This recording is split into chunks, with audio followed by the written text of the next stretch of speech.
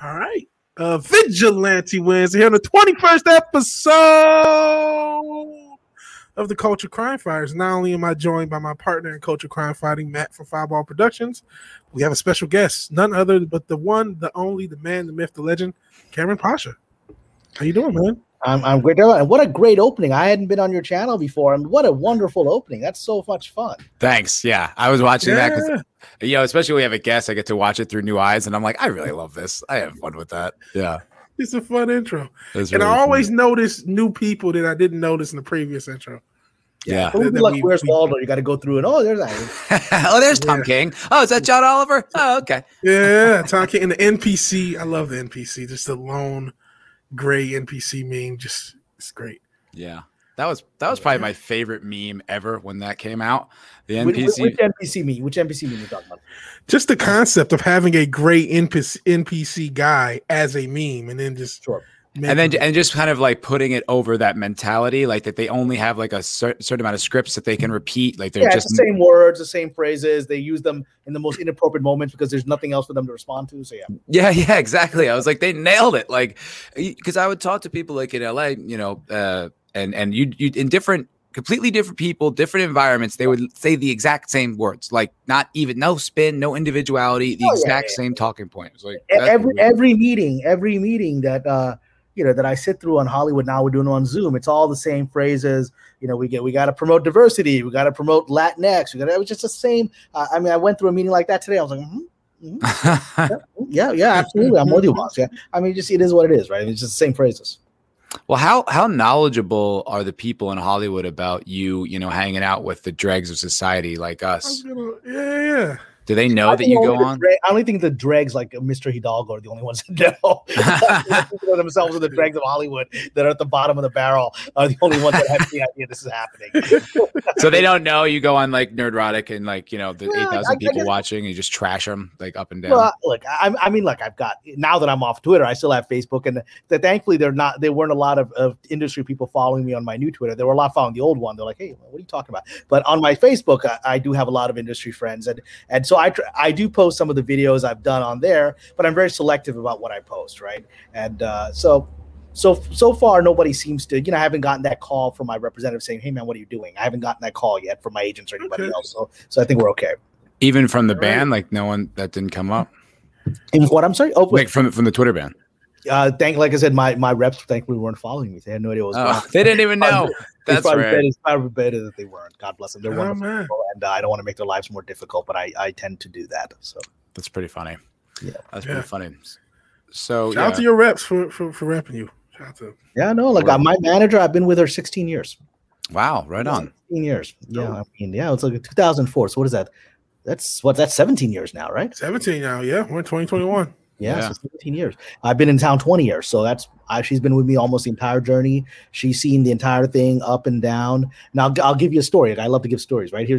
Yes. But look, you asked the question of, is my doing this? And so, there are probably people out. There are people out there that don't like me anyway before any of this stuff, right? In the industry, right? So that's the only reason I'm talking. They already don't like me. It doesn't matter. But recently, there was a project I was up for that was brought to me by my wonderful manager. Some really nice young producers who had this very interesting project I really liked, and they got really excited about my pitch and take on it. And then, a few days later, I get this message from my manager saying they had pissed her off. I'm like, what do you mean they pissed her off? They said, they were young producers. They didn't really know what they were doing, and so.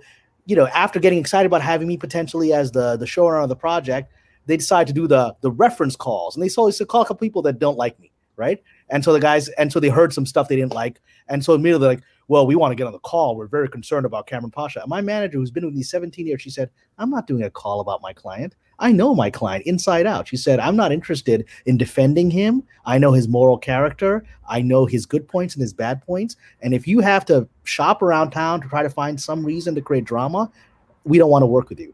That's an incredibly loyal manager. Yeah. That's baller, man. Yeah, she just said, she said, I'm not interested in having this call. I don't need to defend him. I've been with him almost 20 years. I know him. Wow. And I don't need to explain anything about him to you. Good for That's her. why she's my manager, right? Yeah. And we go loggerheads. Well, she's not yes woman. We go loggerheads, right? Sure. And so that's why she knows me. But if only there was more of that kind of toughness. I mean, I know that there is that kind of toughness, but standing up to the moral codes kind of toughness in Hollywood, like I just don't. Probably something they heard. I mean, it's probably my politics. I don't think. I mean, people. There's two things that upset people in town about. Well, there's three things. The thing that upsets me, number one, is that I'm a Muslim. They don't like that. I'm actually a practicing Muslim. They don't like that. Number one, they don't like anyone who has any kind of religious faith. Number one, sure, yeah. And Islam in particular, they don't like that. Number two, they don't like my politics, which. Like I said, I'm sort of a Malcolm X conservative. I'm a self-empowerment guy, believes that the best way that the system ain't here for us minorities, and every time it pretends to be here for us, is trying to control us. And the best way is to just have your own power. That's my belief. And that's something that's really threatening to this town, which is all about, well, we're here for you, Mr. Brown man, right? Yeah. Like we're here, exactly what Malcolm said. We're here to put you in the house as a house slave, right? We'll put you out in the field and put you in the house and let you sleep in the basement, right? And I'm not interested in that. And so that's really threatening. And so it's that kind of stuff that makes me adversaries. Yeah, that's interesting, man. There's so much of that kind of like exploitation, like in Hollywood, that's sort of like, a power dynamic, like the absolute predatory nature of like actors, like just what actors represent. Yeah. Like they're like cattle, it's just they are, even movie stars are cattle, man. They don't have any power. They create the illusion of having power. They don't. No, it's like the flood of them. It's like a fresh crop, all the time. And like the amount of ways that people like harvest and like prey on these just hopeful young people who just want to be there, just want to work. I mean, the amount of money I've given to things like casting director workshops or just, new headshot printing and just all these things, so much money.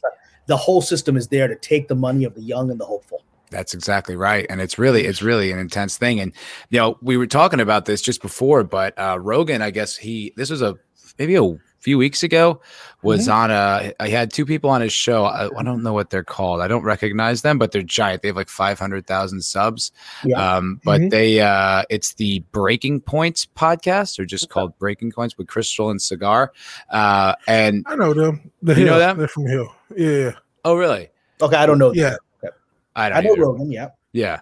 But I mean, this got like 1 million views or whatever. But anyway, so they asked the guy a point blank question about, what do people not understand about the way Hollywood operates? And he just broke it down. Like, it was intense, man. But it was all kind of like, he framed it from the acting point of view, that there's just so many people coming there of hopefuls, and that they'll basically say and do whatever it takes to just not get unliked and not get kicked out of the group, and to hopefully work. Oh, yeah. I mean, look, it's hard enough for a top movie star to break free and do something the system's against. Look, again, I don't have to get political here, and some of your audience or you guys may disagree with some of this stuff, but I'm just giving you an example of Mark Ruffalo. Okay, Mark Ruffalo is a pretty left guy. He's Mr. Bernie guy, right? He's always out there. Yeah. He's always pretty strict. He's like, I won't vote for Biden. I'm a Bernie guy, right? He's that guy, right? And that's within the acceptable realm of discourse for Hollywood. You can be a Bernie guy, right? It's okay. Susan Sarandon's Bernie. You can be okay. But then, he's like, I'm pro-Palestine. 48 hours, like, well, I'm not that pro-Palestine. It's just like, so because that's the limit, right? That's outside the framework of conversation within Hollywood, right? You can be left on everything. You can't be left on that, right? In my opinion, right on that, because I think I have a pro-right issue on Palestine, which is on property rights. That's all other conversation. But the thing is, that's the limit, right? And that's the limit that even a movie star he's a movie star. He used to be an indie actor. He's a movie star, right? Yeah. He can't cross that line. He's got, same thing. Javier Bardem and Penelope Cruz came out and said some pro-Palestine stuff a couple years ago. 48 hours later, they're putting out a press release by their agents saying, no, I don't believe any of that. I mean, there's certain lines in Hollywood that you don't cross. And because who I am, I'm already over on the other side of that line. So right. That's the problem, right? Yeah. Wow. Well, I think crazy. Yeah, it's wild, but I think it's like what they talk about. Kind of get roasted in the chat, but the chat is going. I mean, we have some interesting chats flying by. Yeah, but it's like Just to that point, though, real quick, just the Mark Ruffalo thing. It's like, I think it's almost every time they talk about politics, it's a virtue signal anyway. Like, they're not really going to be like, hey, the miners in Pennsylvania are really getting screwed. Like, they don't give a shit. They're not really using their platform for anything other than getting more work, right? So I think what happened when a few actors come out and were pro-Palestine, they're like, right? Isn't That's what we think, right? We don't think that. Yeah, I don't think and that. the rest of the crowd is just silent. And even though a lot of them probably are, but they go, "I'm gonna keep my mouth shut on this one, man. My bread ain't buttered there." Yeah, because under Obama, it was a little cool to be pro-Palestine for a while. Like, remember he was like, but I mean, it became.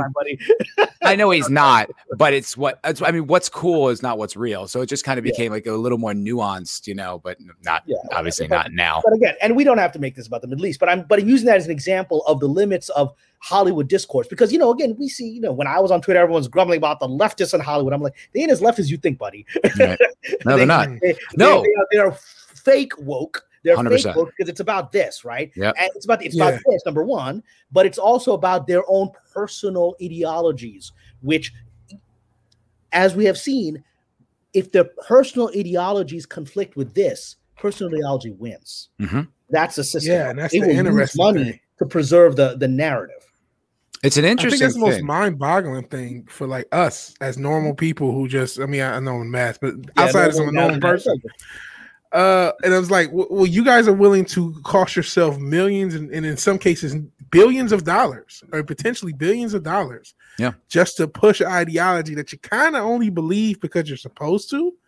That's mind-boggling to me. Well, I mean, because, this town, the deepest purpose of this town is to control the narrative for humanity. That's its deepest purpose. It's creating narratives about who the good guys and the bad guys are, what the right politics are. It's created the narrative on gender issues in the last, few years, and it's trying to make the whole planet believe certain things. And why? It comes out of the philosophy of sort of the powers that be currently, right? And that has evolved over time. It's generational. If, again, using the example that always gets me in trouble, I already see some people grumbling about it in the chat, whatever. So, the example of the Middle East, right? There's a wonderful book called An Empire of Their Own, which is a story of the founding of Hollywood by a Jewish writer about sort of the Jewish origins of Hollywood, which talks about, this was the Hollywood was founded largely by essentially shoe salesmen from Brooklyn who had been sort of pushed out of, they weren't allowed into New York haughty-taught society, the opera and all that, right? And so they ended up creating vaudeville and they ended up coming to Hollywood, right? And these people, their goal, we're talking about the Louis Mayers and all those guys. Their goal was very simple. As shoe salesmen who suddenly decided, let's make movies, their goal was to give the audience what it wanted and not to create any drama. They were audience-oriented when Hollywood was founded, right? So they're like, most of these guys were probably, secular atheists like everybody I work with in town, but they're like, audience wants Bible stories, we're going to give them. Turn Command was a silent film, right? Right. 1920s, right? Yeah. So we're going to give them, going to give them Jesus movies, and we're going to give them what they want, right? And the book talks about how in the 1930s and 40s, the sort of European Zionist movement came to Los Angeles and attempted to raise money for let's have Jewish immigration to Palestine, right? And that was Louis Mayer and all those guys kicked them out. They wouldn't let them organize here. Wow. They said, we don't want, and this fascinating because we don't want any, the student mayor, the studio heads were like, we don't want no drama with the Middle East. We want to sell movies to these Arab countries. Egypt is a big market for us, right? We are not interested. At the time, Palestine was a market. They had a really nice theater in Jaffa. And so we're not interested in any of this stuff, right? And they kicked these guys out of LA. Right? They said, we're not going to let you organize. We're not, because we just want to make money and give the market what it wants. We're not interested in any drama in the Middle East. That changed a couple of generations later, and suddenly it became ideological for generations after that. Certainly after 1967, the generation that started in the 70s, and they're still the guys in control, right? The guy we're talking about.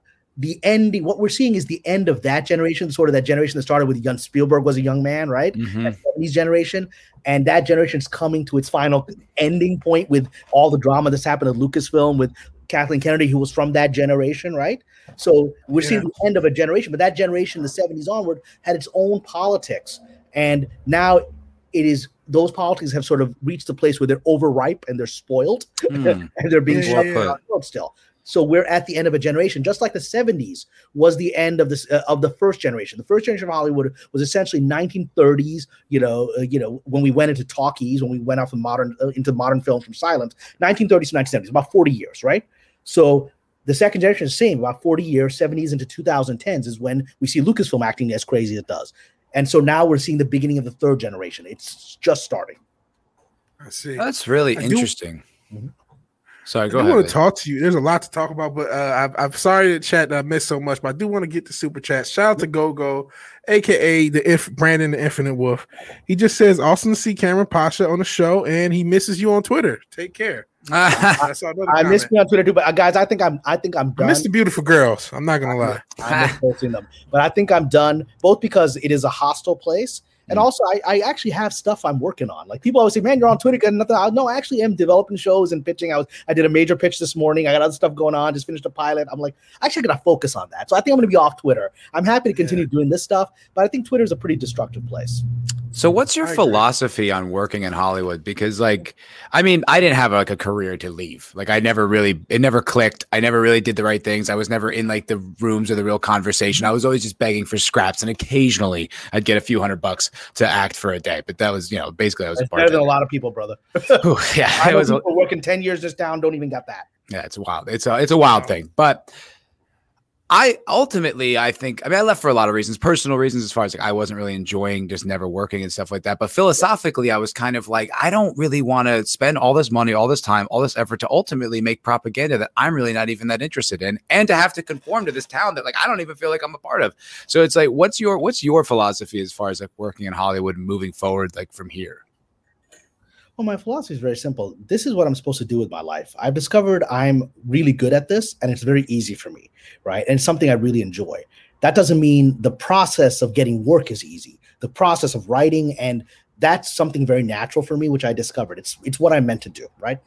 And now that I found it, and I'm not 20 years old anymore. This is what I'm going to do for the rest of my life, as long as I'm able to, right? And so my philosophy is, I've been sent here like a spiritual person. I believe I've survived here 20 years with adversaries shutting me down somehow because I have some kind of purpose, right?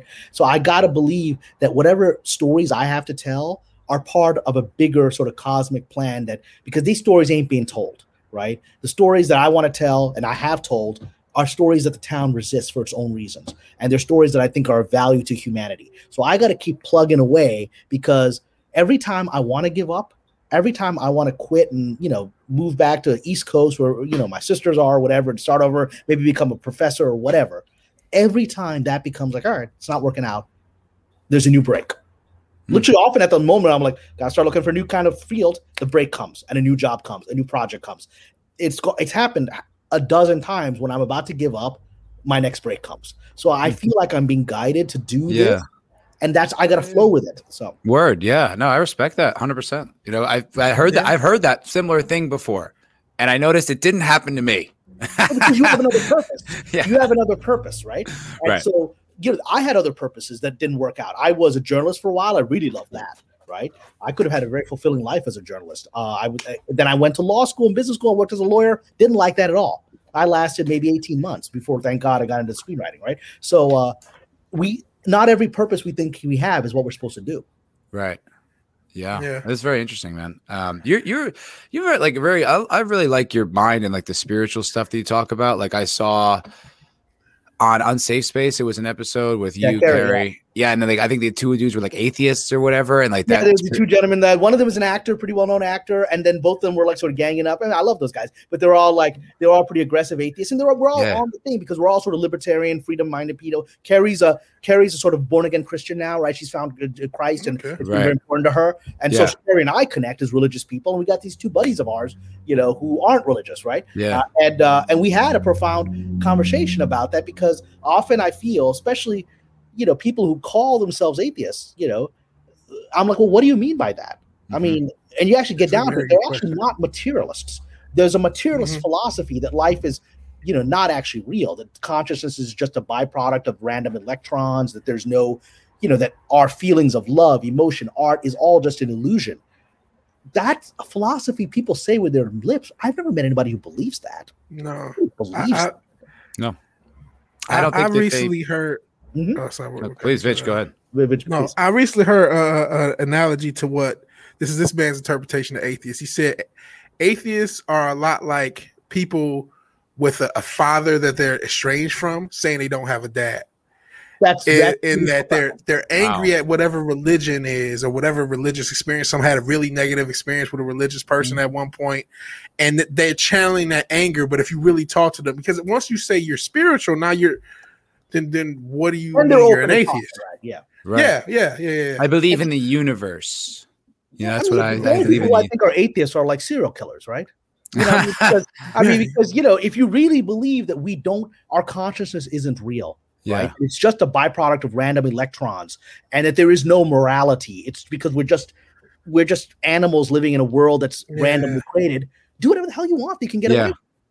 Why would you even care? Why would you even have the feeling to? You're gonna end up the same place, which is nothingness, right? Which is nothing. It doesn't exist, right? Yeah, I know. When you die, you're not even gonna remember anything. There's no consciousness. So do whatever you can. Whatever. You're gonna end up the same place.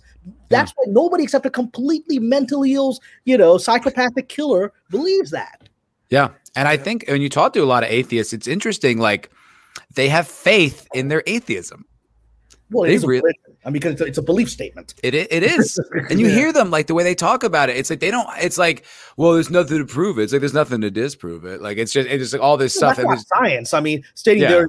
I mean, again, but like, you know what I mean? But they're not. They're just. It's bullshit. Like it's their belief system that they have faith in. It's like this entire universe with all of its wonder and its perfect harmony and everything just randomly came about. Okay, that's a belief system. There's no reason to believe that that's true. Right. That's for me. It's less likely that is true than there is a conscious mind behind this.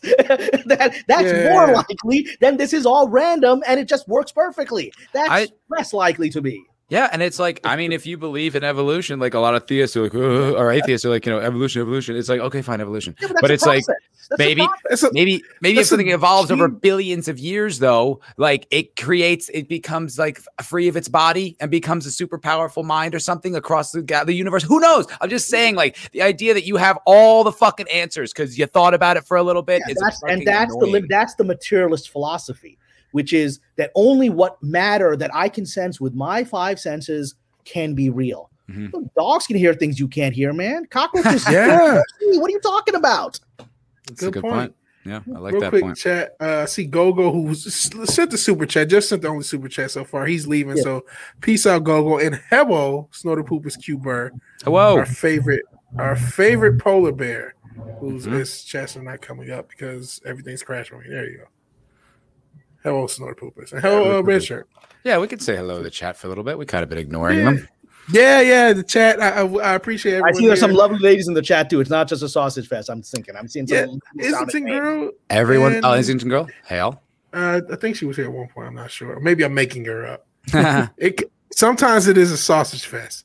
Yeah. And Sentient Dildo, who's our favorite troll, I believe at one point. I know he's a little bit of a troll. That's his shtick, or is it like a joke? It's his joke. Like he's just having fun. Okay, he just likes because I've been on things where people attack me personally in the chat, and I've learned to just ignore it. He's not really attacking me personally; he's just making comments. I was like, "Is this what's his deal?" No, he's just salty. Yeah, he's just a sarcastic. He's arguing with stream elements. He's not to be taken seriously. Yeah, I invite. I'm salty too, and I'm from the East Coast, so this kind of like harsh like sense of humor. So I basically kind of gravitate towards that. Like people come to me, and so I say shit, and I catch a lot of shit, and that's basically what Sentient Dildo's entire thing's about. Like for instance, he says, "Matt, I'm not sure the porn industry is considered Hollywood." Yeah. So, I will say this: I living in LA, I've met a few people in the adult industry, and they're all very nice people. Yes, I've had the same experience. Normal people. They're more normal than the Hollywood people I interact with. That's interesting. I did decent human beings. Everyone that I've ever met. I did date a girl who busts a nut every day. You dated a porn star? I want to hear that. I want to get this story now. Normal's not how I would have described her. No, she was actually a lot of emotional socializing, and then there's what's going on in private life.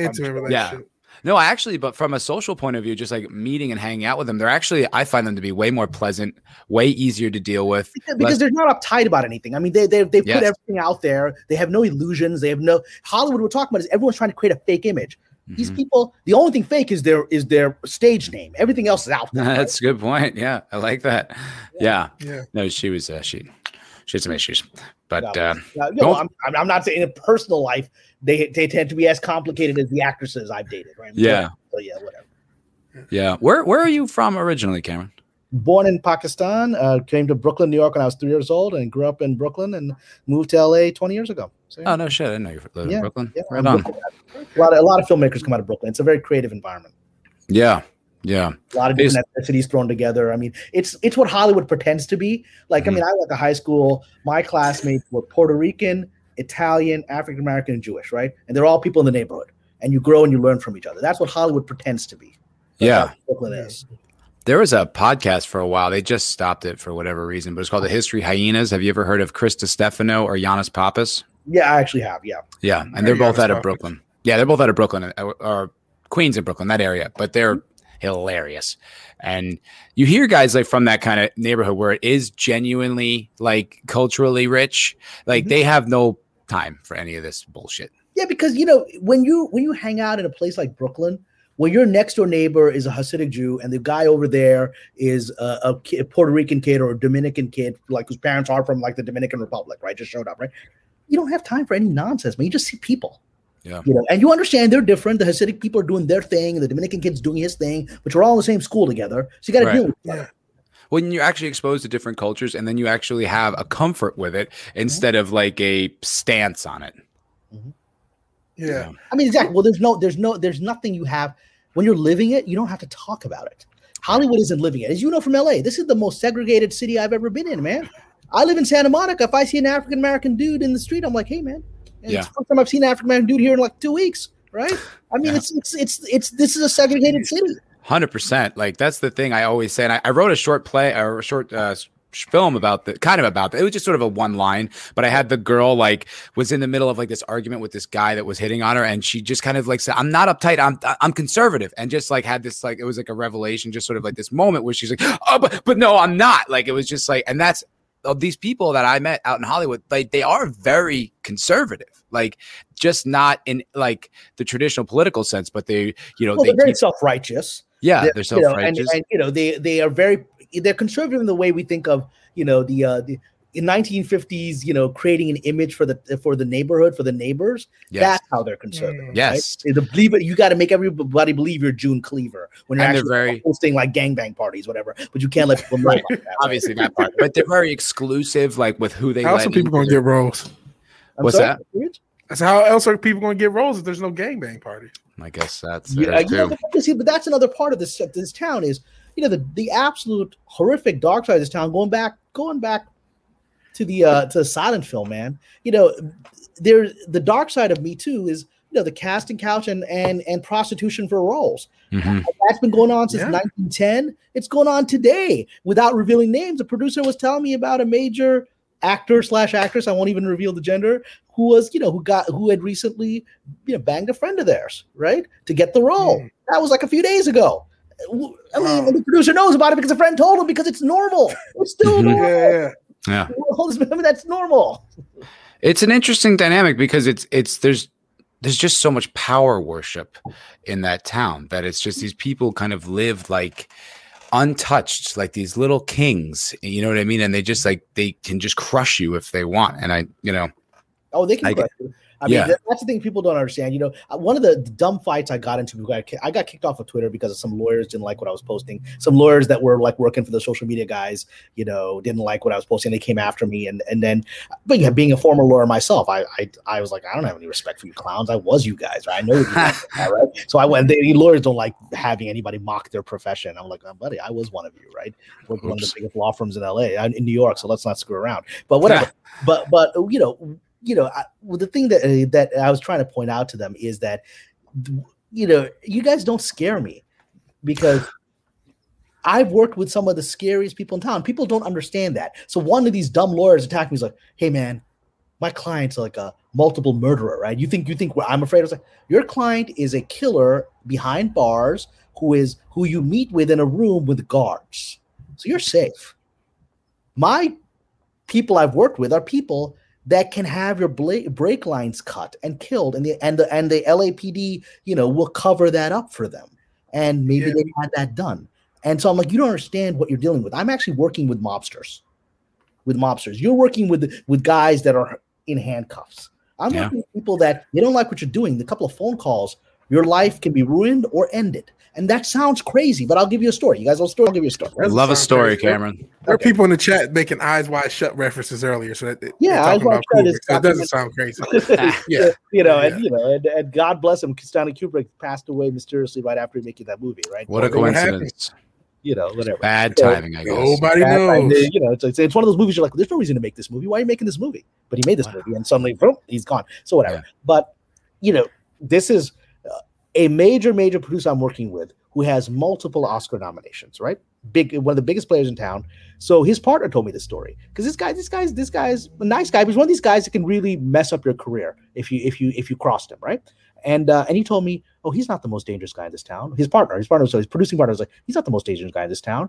Let me tell you a story of that one time. This producer, Oscar-nominated producer, was working on a project, and there was an actor they wanted who had already committed to a deal with one of a big project that was championed by one of the studio heads, right?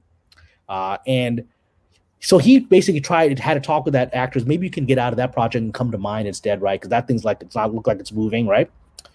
He gets a phone call from the studio head, calls him and says, I hear you're trying to steal my actor. Let me explain something to you. You don't fuck with me.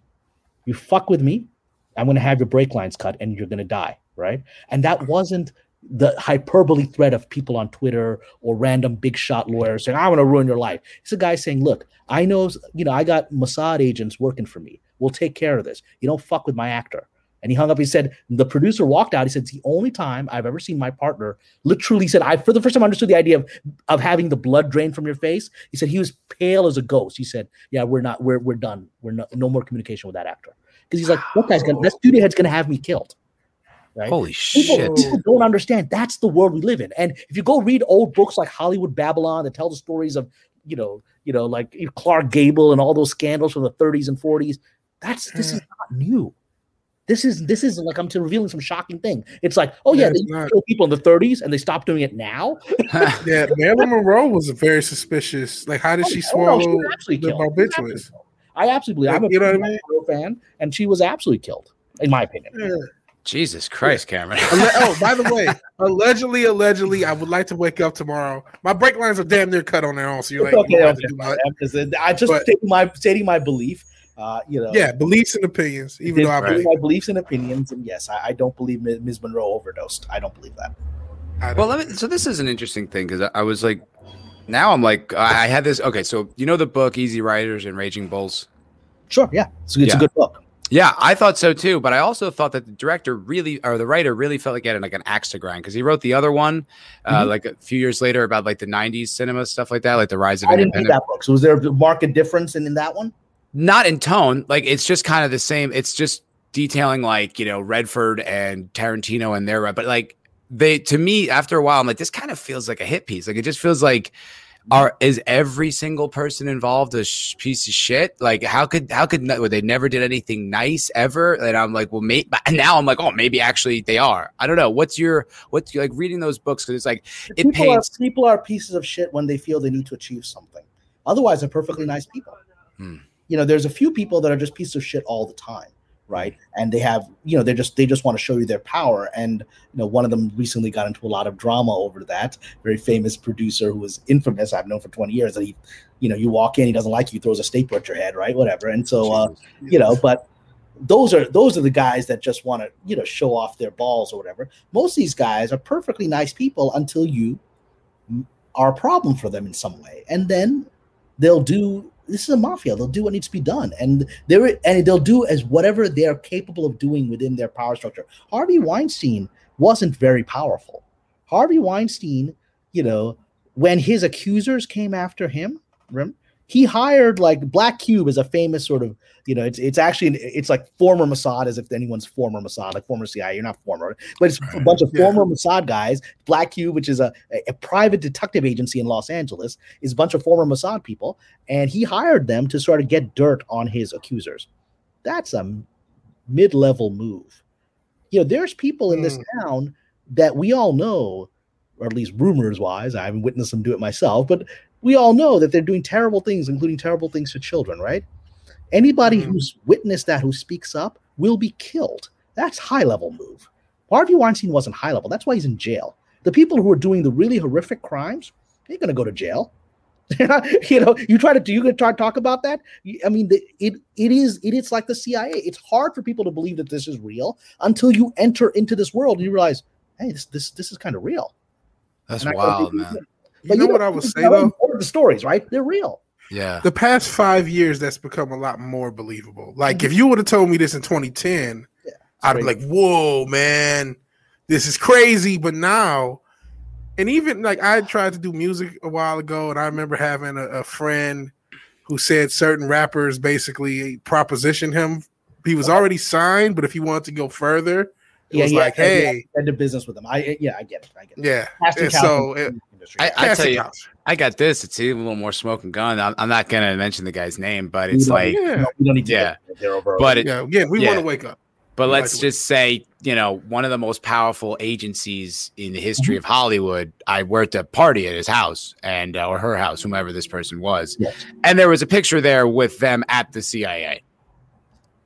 Why? Why on earth would that be? It's like well, I mean, I know for a fact the work picture more about that kind of stuff than I'm interested in talking about publicly. But there's a great, because if you look at my IMDb, I've worked on a lot of shows like Sleeper Cell, like Nikita, and all these shows that deal with spies. I've worked with Oliver Stone. Let's just say that I know more about that than it's safe for me to talk about. But what you can, there's a wonderful book called The CIA in Hollywood, which is by a professor. She's a professor at the University of Texas who's done a historical study of the intelligence agency's influence in Hollywood, going back to the OSS in World War II. I mean, like Casablanca was an OSS started Hollywood. I mean, they were a huge part of it from the beginning. Well, I mean, our modern intelligence is really something from World War II, right? The OSS, there was, before there was just gangsters running Hollywood, and then World War II, the OSS gets involved because they want to, the Casablanca is actually one of the best movies ever made, is essentially a propaganda piece because America wasn't in World War II, people didn't want to get involved, and Casablanca was essentially a propaganda piece being pushed by the OSS to get Americans to feel patriotically involved in the war, and the Japanese sort of, events that happened got us into the war, but you had to get people public opinion there. So and then after that, that's in the OSS. That's before CIA, and the CIA in 1947 comes into being. By the time of the 30s and 40s, movies have become a global phenomenon that influence the world, how it sees things. It's natural for anybody who wants to influence public opinion to control it. It's just natural. Yeah, I guess that makes sense. All right. Stupid CIA agent if you didn't control Hollywood. Why would this is like a gold mine? Why wouldn't you? Yeah, that's right. True. Yeah. Fuck. When you got these kinds of characters, when you got all kinds of files on all their private activities, you got more than enough leverage on all these characters, right? So that's interesting. So like how can you, as you, Cameron, you being a writer, you being a showrunner and all this stuff, how do you manage to? Do you work like with it? Do you just say do you give them just enough so that you get to keep doing your thing, or are you uncompromising about how much influence comes into your shows, or how do you live and work in an industry that, like, as you're describing, is this like horror show? Well, most people will just absolutely go along with whatever the power structure is, and they have easier journeys than I do, right? The ones who actually become the active mouthpieces for propaganda, whether it's intelligence agency propaganda, whether it's political party propaganda, or whether it's some weird occult secret society that wants to program people propaganda. If you're like, yeah, man, I'll do that, you go up pretty fast, right? If you're like, you come across, you're like, okay, yeah, sure, boss, I'll do it. But you're like, then you're sort of mid-level and you do okay. And if you're like me, you hold to your principles, which creates drama in your life. Yeah. Justin of the Red Shirt has a great point. And this is something I've said, and I can't even reference. The intelligence agencies using Hollywood might explain Hollywood accounting. Yeah. There's a lot of money. Profound insight, because Hollywood accounting is a black hole. No one understands it in the same way that intelligence budgets are a black hole. They're the same thing. Yeah, there's I heard an estimate of the actual intelligence budget, and it's so much more than we spend as a country. It's like 10 times, like literally 10 times what we think we spend as a country. Just on do you remember, most people don't remember this, but on September 10th, 2001, the day before September 11th, Donald Rumsfeld did, you can see it on YouTube, it's there. Donald Rumsfeld did a press conference where he announced that something like $2 trillion was missing from the Pentagon's budget. And didn't know what happened to it. I do remember that. Now that you mentioned and then the next day, you have September 11th, and all the people in the accounting department that were actually looking into that. 24 hours later, they're all dead, right? Yes, I did know that. $2 trillion goes missing. What?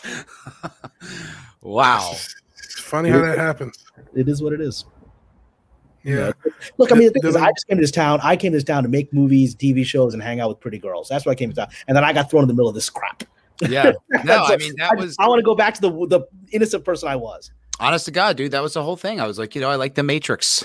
I like Star Wars. You know what I mean? I want to go have fun and make movies and be an actor, and and then it's just you what it is, what your life is. It's even just a day-to-day life, not even this nefarious grand stuff. It's just like the uncomfortable grind of this. Yeah, absolutely. Yeah. Yeah. Like Rogan on that interview with tell me more about this Rogan thing. What did he say? Oh yeah. Do you want to read the article, Vitch? We can just go through that because I want to. But I do have one. I actually have it okay. up. Right. But before we get into it, just one question that I've been wondering: is there any way, like, out of it? What I mean is there any way for independent Hollywood to even be a thing with people this powerful? Like, I mean, obviously, I don't think anything could be as big as Hollywood is, but because I feel like we'll never get good storytelling if it's left up to Hollywood. They're incapable of doing it now.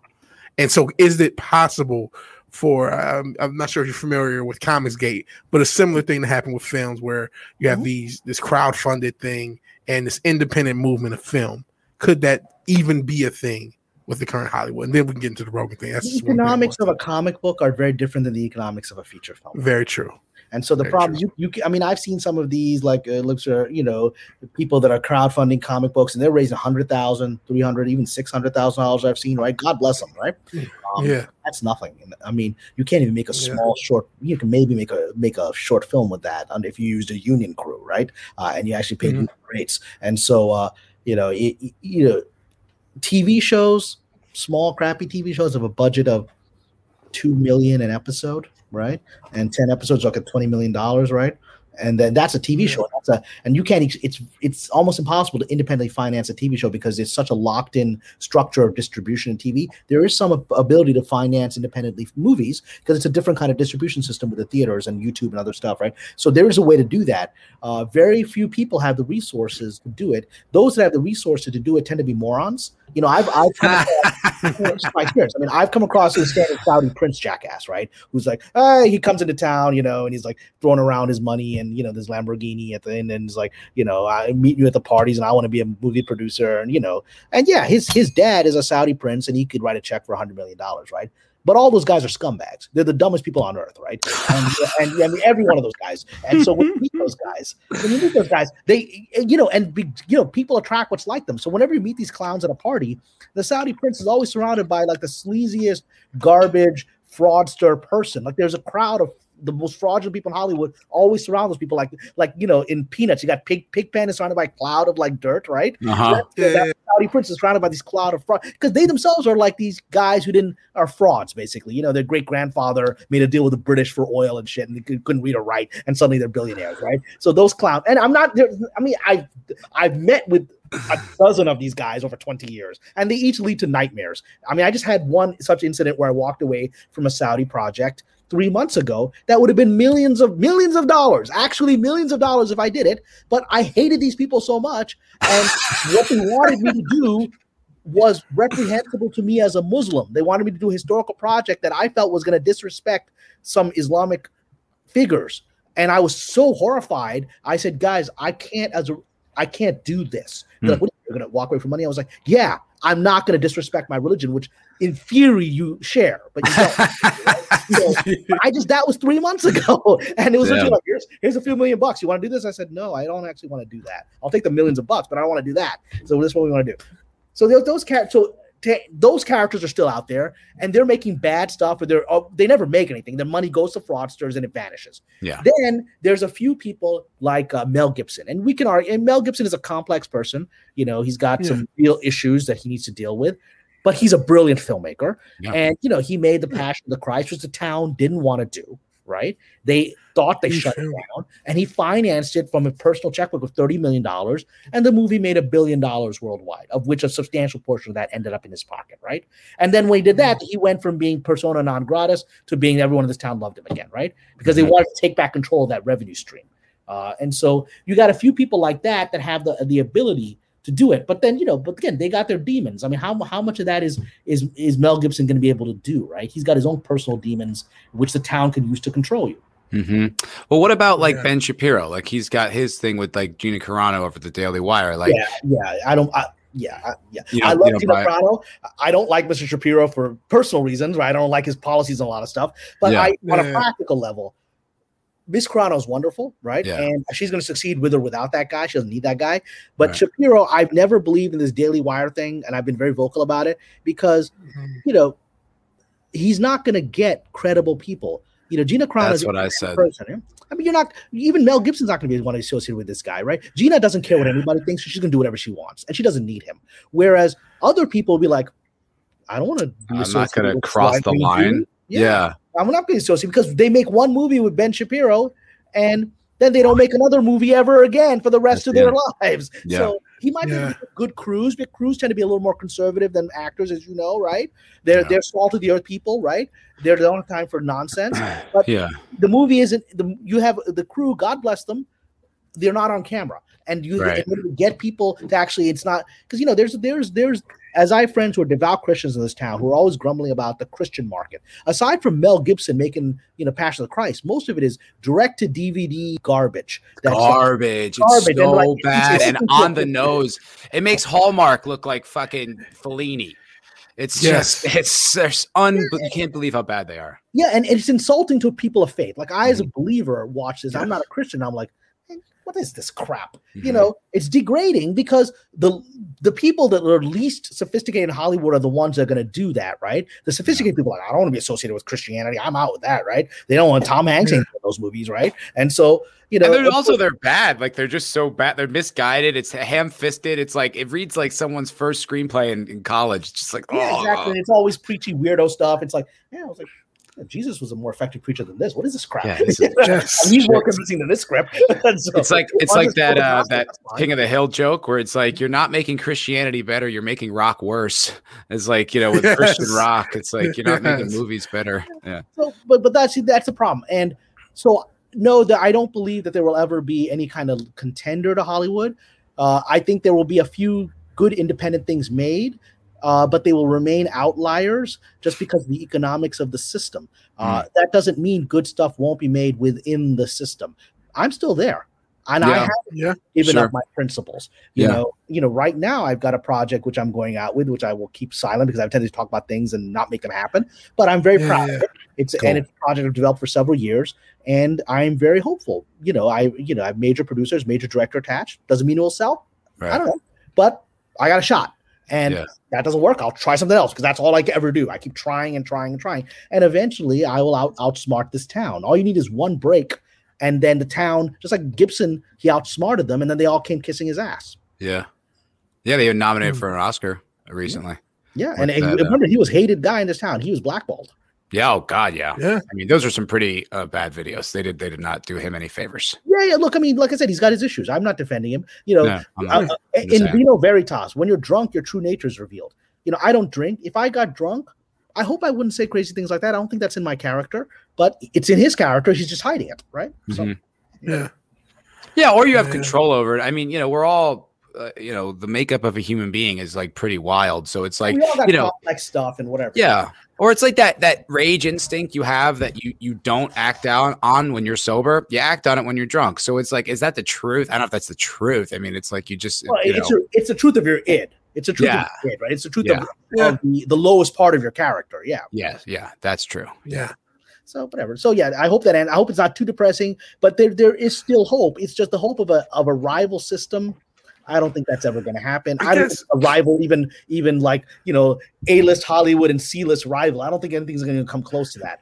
So that's I'm what just hoping for RC Cola. I'm not looking for Pepsi. I'll be happy with RC Cola. Literally, Yeah. I'll be happy with yes, it's way off, but at least we still get a good John Wick movie every time. You know what I mean? If we can we get an RC Cola, or is it just like store brand, bro? That's it. I mean, it's gonna be like individual one-shot RC colas. Yeah. it won't be a Yeah. brand. My thing would be, because there's just so many independent like technicians and experts that you need at so many levels to just even get something watchable, let alone good. So the idea that independently outside of the talent pool, you're going to somehow have a brilliant colorist and a brilliant, writer and a brilliant director, and it's all going to be edited the way it's like. I mean, it's really the reality is the best people in this town have come up through a system. They've been trained by it. They've been mentored by it, and they're not interested in trading that system for something else and putting themselves to be targets of this town. And you can see they get frustrated when people like that's why they hate Joe Rogan, because he's like, he did his own thing. It's completely outside of the system. And they're like, hey, I had to conform and be bullshit and kiss all these Hollywood ass. How come he doesn't have to? They resent him, like, and they do, like, they resent people who don't have to do. But even he has his limits. I've heard Sure. this. It's a rumor. I don't know if it's true, but I heard a rumor. It's a Hollywood rumor. I heard this in Hollywood that allegedly, and please, Mr. Rogan's publicist, you can correct me. It's just allegedly. A Do rumor. not sue Somebody us. said to me, I don't know this is true, but a rumor is that Joe Rogan was allegedly supposed to be putting on, some moon landing deniers, like members of certain astronauts' families who claim they had evidence. I believe the moon landings happened, but let's say they claim they have evidence that these people didn't land on the moon and that they have family evidence of that. And so apparently the story recently I heard that Joe was going to put these guys on the air, and his backer said, "No way, Jose, we're not going to let you do that." Wow, he has his limits, right? I don't know if that's true, but I heard it in Hollywood, so I heard it. I wonder if that's a Spotify thing. And before getting into Joe Rogan, apparently there's a Cripa-Cola made by the Crips. Thank you for that, Central Joe. I did not know. They're business people. They are business, and that's if you need a front. Apparently, Citibank was like the mob, so it's like maybe they're trying to go legit. All businesses are started by mobs, and then who eventually go legit. I mean, that's all countries are started by mobs that go legit. I mean, I'm a big American patriot, and George Washington was a rebel. Right, he was a rebel, and most of the country wasn't with him at the time. And when he wins, he's essentially an insurgent leader, and everyone's like, "I don't know about this, George." And then he wins, and suddenly he's like, Mr. President, a legend. Yeah, that's a good point. Yeah. Okay. Well, apparently the chat thinks the moon landing is Kubrick's. Well, I am of the belief the moon landing is real for a very simple thing, right? I can believe because I'm actually a huge fan of Richard Nixon. I think he's one of the most complex, fascinating figures in history. So I can believe Richard Nixon would fake one moon landing to beat the Soviets. I can believe that, right? I believe that too. Yeah. They had 6 moon landings. Yeah. Doesn't make any sense. Yeah. I mean, I would believe one. That doesn't make sense. One is all you need. Is all you don't need to go there 6 times, and each one gets more complex. And by the 6th one, they're driving a rover on the moon, right, at like 60 miles an hour. You don't need to do any of that. And I'd believe a little fake it till you make it, though. That's what my theory was. We were there, but not at the time. I heard that theory once. I heard the theory that Armstrong didn't land, but like Apollo 14 or 15, they actually did. I was like, could you imagine being the astronaut Apollo 14 that's the first human being to walk on the moon, and you got to pretend you're like the 7th? Come on, man. Yeah, that would suck. I mean, what kind of crap is that? Right? You got to pretend you got Armstrong who's sitting out of a movie studio, who's getting all the accolades in history as the first man who comes up with, the one small step for man, one giant leap for mankind, and you're the guy who does it, and you can't admit it. You can't even get that. Not gonna happen. No you don't get any of the free food or the astronaut pussy. Nothing. Yeah, the astronaut ass. Those astronaut bitches are crazy. I'm pretty sure we landed. Whether we have all the information about it, because I'm a big believer in aliens and UFOs, whether we have all the information of what they saw there is unknown. There's a moment in the official moon landing of the first moon landing where Armstrong went off the plan. He, if you watch the video, and I've watched the video many times, he goes off camera. He has assignments of what he's supposed to be doing, right? And you see Buzz Aldrin doing his thing, and Armstrong just walks off camera. And he went off camera for 20 minutes, and he went to a crater, and wasn't part of the official what they were supposed to be doing. 20 minutes, he went to this crater, and he shut off his radio. And he just kept, and we don't know why he did that. And then suddenly everyone had this ringing in their ears and they didn't know where it was coming from. Well, the UFO conspiracy will say that he saw a UFO land on the other side of the crater and he went to check it out, right? And he was told, shut off your radio and go to private channel, right? And then it took off and he went back. He's like, all right, we're going to deal with what we got to do it. Did that happen? I don't know. I think that's more likely than we didn't land. I'd like to see a movie about that. That sounds like a cool movie. I believe that happened? I mean, who knows? I don't know. I mean, I liked Kubrick's theory that like there would be that kind of beacon on the moon that would be, the first indication our species had evolved, off the planet. So it would be something that they would want to know about. Like, that's interesting. The moon is a very mysterious thing. There's a great book written by an astrophysicist called Who Built the Moon, right? Which is really fascinating because it looks at all the improbabilities and impossibilities mathematically about the moon. The moon is the only structure, the only moon in the entire solar system that is perfectly placed to create what we call a solar eclipse. It is exactly placed at the exact distance it needs to be to fully cover the sun to create the eclipse effect. No other moon on Jupiter, on Mars, anywhere has the ability to do that, because they don't have the exact proper distance. And there's 1,000 other things about the moon that don't mathematically make sense, really? Suggesting that, as a believer, I'm like, yeah, well, God put it there. Just gonna say, right, yeah. Yeah, but those who are like also, you can be a believer and also say, well, is this an artificial satellite? I mean, was this put into place? And we don't know. The mathematics are incredibly improbable. And so it does also keeps the poles in balance, which is like a big, I think without it, like the planet would be constantly shifting its poles and would kill everybody. The tides allow life to form. Yeah. So, for me as a religious person, sure, that's all God, but it certainly means that the theory of this is all random rock and space ain't that likely. I'm still cool with the idea that God's an alien. Like I don't have any problem with that. Are you Mormon? My Mormon brothers and sisters have certain perspectives on UFOs. I'm not like I'm just open to the idea of it. I just think it's an interesting idea. Like the idea that like a thing could evolve to the point where it doesn't have a body and can like move across the universe and has like this like ancient knowledge. I mean, I don't think that's that fucking nuts. That's pretty much the Mormon tradition as I understand it. And forgive me to all the Mormons watching who say I got it wrong, but that's my understanding of the tradition. Just seems like an interesting idea. Like, I'm not saying that that's definitely it, but that's the thing about faith is like, I don't need definitive. I'm just like, it's interesting. It's like, seems plausible. I've heard theories of the Bible. I think chariots or something. It was the eagles or something that mentioned in Revelation. Yeah, they think those are UFOs. Oh, Chariots of the Gods. I'm sorry. Chariots of Fire is a movie. Chariots of the Gods.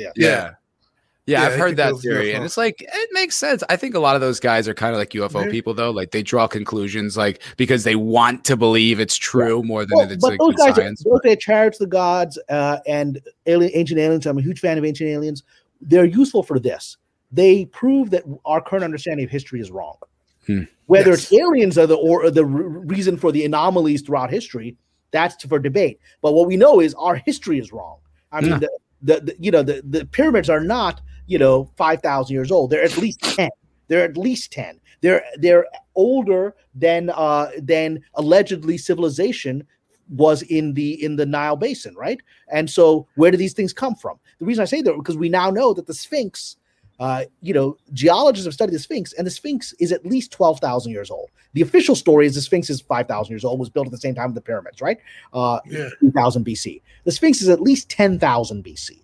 Because there's water damage to the Sphinx that happened during massive flooding, and we know from geological history the last time the Giza Plateau was flooded like that was 10,000 BC, and allegedly there's nobody living there. There's no civilization. There's people, hunter and gatherers, right? And the Sphinx is being built, and so we know that ain't true. Right? Who built the Sphinx and the pyramids? It wasn't Khufu. So who did it?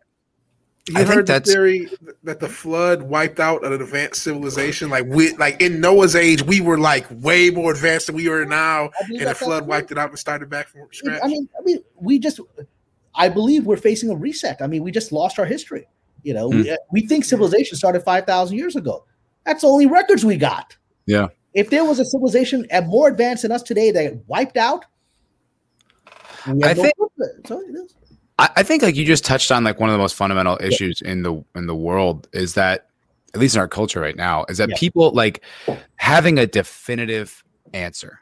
that this is what it is, that there's no debate, that history is this is, that God is this, or it isn't. Like having that need for a concrete solution, a conclusion, not being open, not continuing to learn, I think could be like one of the biggest problems in the world right now, because I think that's where you get all these political divisions from. That's where you get all these cultural divides. It's where you get like crises of faith. I just think if we were honestly more open-minded, we would be better. We'd be healthier. That's the right word, because it's all faith, right? Human beings are programmed to be religious. We can take away traditional religion and they'll replace it with ideologies and weirdo politics and weird pronoun stuff that you can't question, right?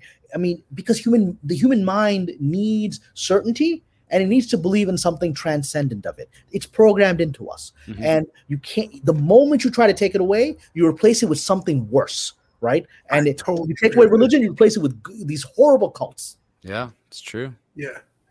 I always said that. Gotta get into the chat. Oh. Isn't the girl tip $2? She didn't say anything, but she did tip, and it proves that there is a woman watching. So thank you. I saw Nancy here too. Well, Keely Chow's in there too. I think Keely's a lady. Keely Chow, Keely Chow. Keely Chow is it? There's a few women. V-Star Nancy, and I think like someone else. Sorry to the any other women who didn't show up. I've always said that about the woke people, the SJWs, that they need religion, because it's like they need someone to morally guide them. They need to know what the right and wrong is. They need a set of ideas that like they didn't create, that they can just like give themselves over to. It's like you misgendered Keely. Oh, I'm sorry, Keely. You just broke my heart. But whatever. Okay. Second rodeo lady. So that's interesting. But yeah, I always thought that about them, because it just seems like that's what they're craving, but they just can't ask it at the one place where they'd actually get the answer they need. Well, and that's the end result of our educational system. I am of the belief that it's the end result of a planned deconstruction of religion by nefarious people over several generations, and the end result of it. I also, as a believer, believe that plan is not going to work, because people are burning out of this crap. And so, at the end of the day, if we are programmed to have faith, then we might as well have faith in something that works, right? That's why we're programmed to have it. There's a great book by an anthropologist called Religion is Not About God, right? So you can look it up on Amazon. And it's an interesting book because it's an anthropologist who studies the 5 major religions: Hinduism, Buddhism, Judaism, Christianity, Islam, right? And he studies them, and he states that I'm not interested in whether any of these religions is true. I'm not even going to try to find that out. What I want to do is I want to figure out if they serve a unified purpose. Why do religions exist? What is the purpose? And he concludes, after analyzing all of the rituals and the traditions of each of these 5 traditions, he concludes that religion, the purpose it serves, is to promote reproduction. It is a naturally evolved system of the human condition to promote reproduction and to preserve life and reproduction, right? He says, that doesn't mean there isn't a God. That doesn't mean that Buddha isn't true. I'm just saying the practical evolutionary purpose of this is it protects reproduction and protects the human race. And it is natural, evolved when our brains, animals don't need it because they're naturally into reproduction. We're the only race that wants to abort our children. We're the only race that wants to not have children. I mean, that's the only we're the only creatures that have this depopulation weirdness, right? And so, and the systems needed to create a healthy human being who can then healthily reproduce are so difficult to obtain. You need, because when the human mind evolved to a place where it saw the world as story, you needed story to make sense of it and to teach values that promoted community and reproduction, right? That's really interesting. And oppression of minorities. That's true. It's also for oppression. Oppression. But again, who's talking about oppression? It's the people whose ideas aren't going to survive 3 generations, right? I mean, that's the thing, is you can say whatever you want about these 5 religions. They have survived thousands of years.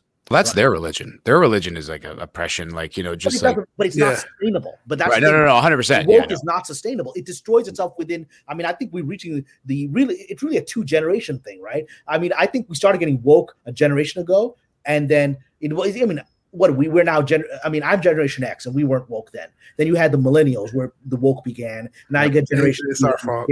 Are morons, right? And so these 2 generations, Generation X survived a difficult generation, and then you got these clowns come in, these millennials who had it easy and they lost faith in everything, and they started believing all these ideologies, and then you have these poor kids who are indoctrinated by their millennial teachers, right? Yeah.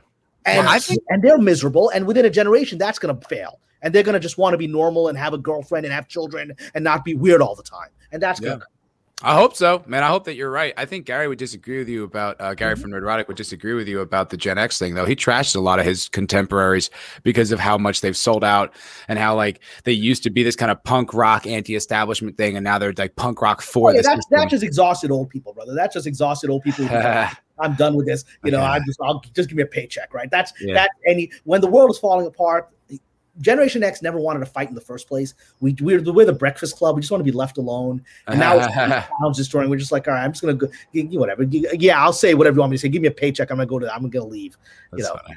Yeah, it is what. And I mean, well, one thing I will say about Generation X, you do have those like weird, like 40-year-old, 50-year-old moms who are like super duper woke. Like the one TikTok teacher we covered almost a month ago, whatever. The one teacher who was like, what was it? Like she was very easy to hate, but she was on TikTok and had traction. And I don't remember. There is that weird, like older. Was it the vegan woman? It's the old defeated. Yeah, I think it was the old defeated. In her age, when she was in the 80s with me, she had big hoop earrings and big hair, was running around with some biker dude, right? And this is just old defeated crap. That's all it is. Yeah, it's probably the same kind of thing too, where I think a lot of people marry their identity to being rebellious, but not just being rebellious, it's like what my identity is rebellious. Like that's how they look at themselves. Yeah. And so once that becomes not rebellious anymore, like once that kind of becomes the system, they have like this identity crisis. And I think that then they decide to push deeper and like, actually now I'm all about trans rights because like being gay isn't punk anymore. So it's like, that's what I'm about now. And they go like deeper and like one, anyone that my generation that woke is an absolute loser. I mean, anyone that my generation is woke is just a loser, right? There's any generation is pretty much a loser, but I get what you're saying. I get the kids though, because I was probably the equivalent of woke when I was in college. You know what I mean? I probably had like regurgitating what you heard, yeah, and just had this like enlightened point of view where everyone's nice, and really what it is these old systems of oppression, like whatever the hell dumb shit I believed. But it's like it takes time to figure this shit out and like separate the wheat from the chaff. You know what it takes? It takes being rejected by a girl. When your woke crap gets you rejected by the girl and she's banging the non-woke dude, it's over. That's a good goddamn point. That dude, it's done. You know what though? Out the window. Yo, that's Vigilante's entire theory, dog. That's Vigilante's entire worldview. No, here's the. Tell me, I want to hear. Well, here's the thing. Here's what becomes the problem. I don't know. We've talked a lot of conspiracy stuff. I'm not sure if AJ Styles, that's what I call the InfoWar guy. I'm not sure if his turn to freaking frogs gay has happened, but there is like this like cuck thing that's like a real thing where it's like, I don't care. I'm still doing the right thing. So in the same way that we talk about, girl, I can't please her. This dude can please her while I watch in the corner. Yes, I've seen that. I'm like, what?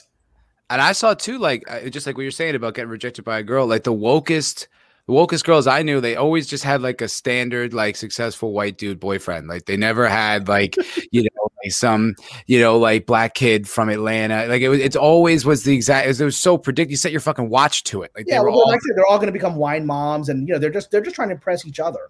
Right. Yes. The woke white woman is the biggest fraud in Hollywood, right? I mean, hey, tell him, Cameron. I've worked with them, and they're the biggest nightmares, man. They're the biggest because they are the pyramid of victimization in their own mind. While they're all rich and and the fucking top of society. Everyone's taking care of you. Everyone's scared of them. Nobody wants to scare them. They're the first ones to go straight to HR when they don't like you, whatever. Everyone's terrified of a woke white woman. They're little cliques, and they just like kick people out. I mean, it's all Mean Girls. I've worked on a show that was Mean Girls, where the entire environment was literally everyone was terrified of this group of woke white women who were just basically taking everybody out and were mistreating the blacks and the minorities and everybody else in the group. And but they were woke and white, so you couldn't say, "Hey, you're a racist." Why are you mistreating that black girl in the room? Right? I'm not. She's just blah blah blah. I was like, no, you were picking on her. Yeah. It's all about the ideology. That's why it's not really about race. It's not really about oppression. It's about protecting the ideology. That's what the woke people are about. Because it's like you say, we say it all the time. They don't give a fuck about conservative women, black. They're not gonna like Yas Queen for Candace Owens. Yeah. They fucking hate her. So it's like anyone. I have my own issues with Candace Owens too. Like I said, I'm a regardless. My own issues. But their ideology is a all black women ideology. Well, until you exactly because they need the black woman as the maid. Right. A black woman that's independent, who's self-empowered and doesn't need their garbage is a real threat for them. Even worse than a black man, because, a black man who's powerful like a Malcolm X, whatever, they fantasize about that guy, but they will It's even. I was watching the movie Malcolm X last week, one of my favorite movies, right? Good and I'm movie. watching it in the theater last week, and there's a great moment I had forgotten when Malcolm, in his sort of young days before he found his sort of spiritual path, when he was sort of a hustler in the street, right? He was dating this white woman, and he says to her when they're in bed together, he's like, "So you're gonna call rape on me?" You know, because even this is 1940, and he knows what's up. Yeah. So Yeah. No, it's an interesting thing. That was a good goddamn movie. I really like that movie. one of my favorite It is movies a of all very good time. movie. And it's more relevant today than it was even when it came out. You know, it speaks to where we are, and it speaks to had Malcolm lived, then he would have been an incredible force for the Black community and for the world. And that's why I think they took him out, right? I think there's not it's not a coincidence that when he came back from his tour of the Middle East and Mecca, and he started talking in universal terms about empowerment for all of humanity, 3 weeks later, boom! God, yeah. He was being followed then. I was like, we got to take this guy out. Yep. Support Yeah. division and you're all good. Support unity. Can't have that. It's a problem. And just an instant story about that. I know Muhammad Ali apparently was there at some point and he was scared. Basically, he didn't want to be seen with him because he knew the hit was basically. Yeah, well, I know Muhammad Ali's eldest daughter, Maryam Meme, very well. She's a friend of mine, and so she's a good friend, and she's a wonderful person. She's his eldest daughter, and Meme told me a lot. I mean, Muhammad Ali and Malcolm were close friends, and then Muhammad Ali, Malcolm broke from Nation of Islam, and Muhammad Ali remained for a while with them, and so that soured the friendship. Later, after Malcolm's murder, and then Elijah Muhammad, his son, basically took control of the movement and brought them into normative Islam, and that's when Muhammad Ali became sort of a normative Muslim. And then then that's a loss he had, because this close friend of his, when he was involved in this thing, he broke off from, and that's something he can't get back. Yeah, that's a bit like Scientology in that regard, like the way it was. You have to be a part of the It's group. an important movement. Look, for me, and forgive me for anyone in the chat, everyone else. I mean, Nation of Islam for me as a traditional Muslim is a bit of is a cult, right? It's not normative Islam, but it was actually a necessary historical process because it actually gave something of value to the Black community. Nobody, Yes. right? Churches, nobody was saying go empower yourself, get your life. They stopped you don't saying need that. nobody else. Nobody was saying it. These guys said it. So it was a necessary historical process. Interesting. One thing that pisses me off is about like a lot of wokies will use Malcolm X's image. Like they had that one movie. I didn't even see it. It was a One Night in Miami. I'm like, Oh yeah. if you guys knew how much Malcolm X would hate you guys.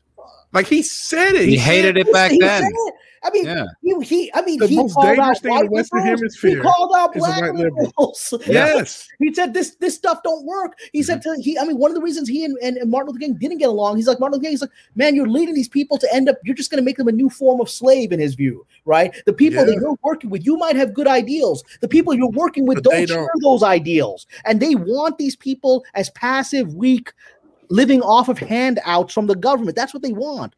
He said that Yes. people want to hear it. Yeah, I I still say that think all the there's time. some truth to what he was like. I think There's he truth to was both right things. because even his criticisms of Martin Luther King, who's beloved for good reason, Yeah. but I do think that there is a huge element of the Black community that did just get on the handout system. The go along to get along gang, to quote Yeah, exactly. Kwame And Brown, is definitely a huge part of it.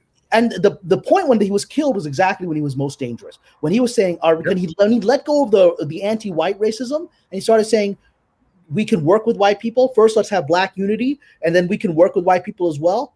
That's when it's a problem, right? Because now he's teaching Black people don't use drugs, don't use welfare, get your own businesses, and he's also being friendly to white people and teaching them that. Boom, it's too Dude, much. that's what's going on right fucking now. It's like when I was a kid and I started getting into hip hop, I assumed black hip hop artists hated me. I just assumed it was racist. That's just because I guess that was the impression I had or whatever. You're an outsider. Well, yeah, I mean, me individually, but I meant all white people. No, but it's like I started listening to it, and I was like, oh no, and I was like, oh, I have like a lot in common with these guys. We kind of like have like similar values, like we're both talking about bitches, like smoking weed. I was like, this is who I am. This is great.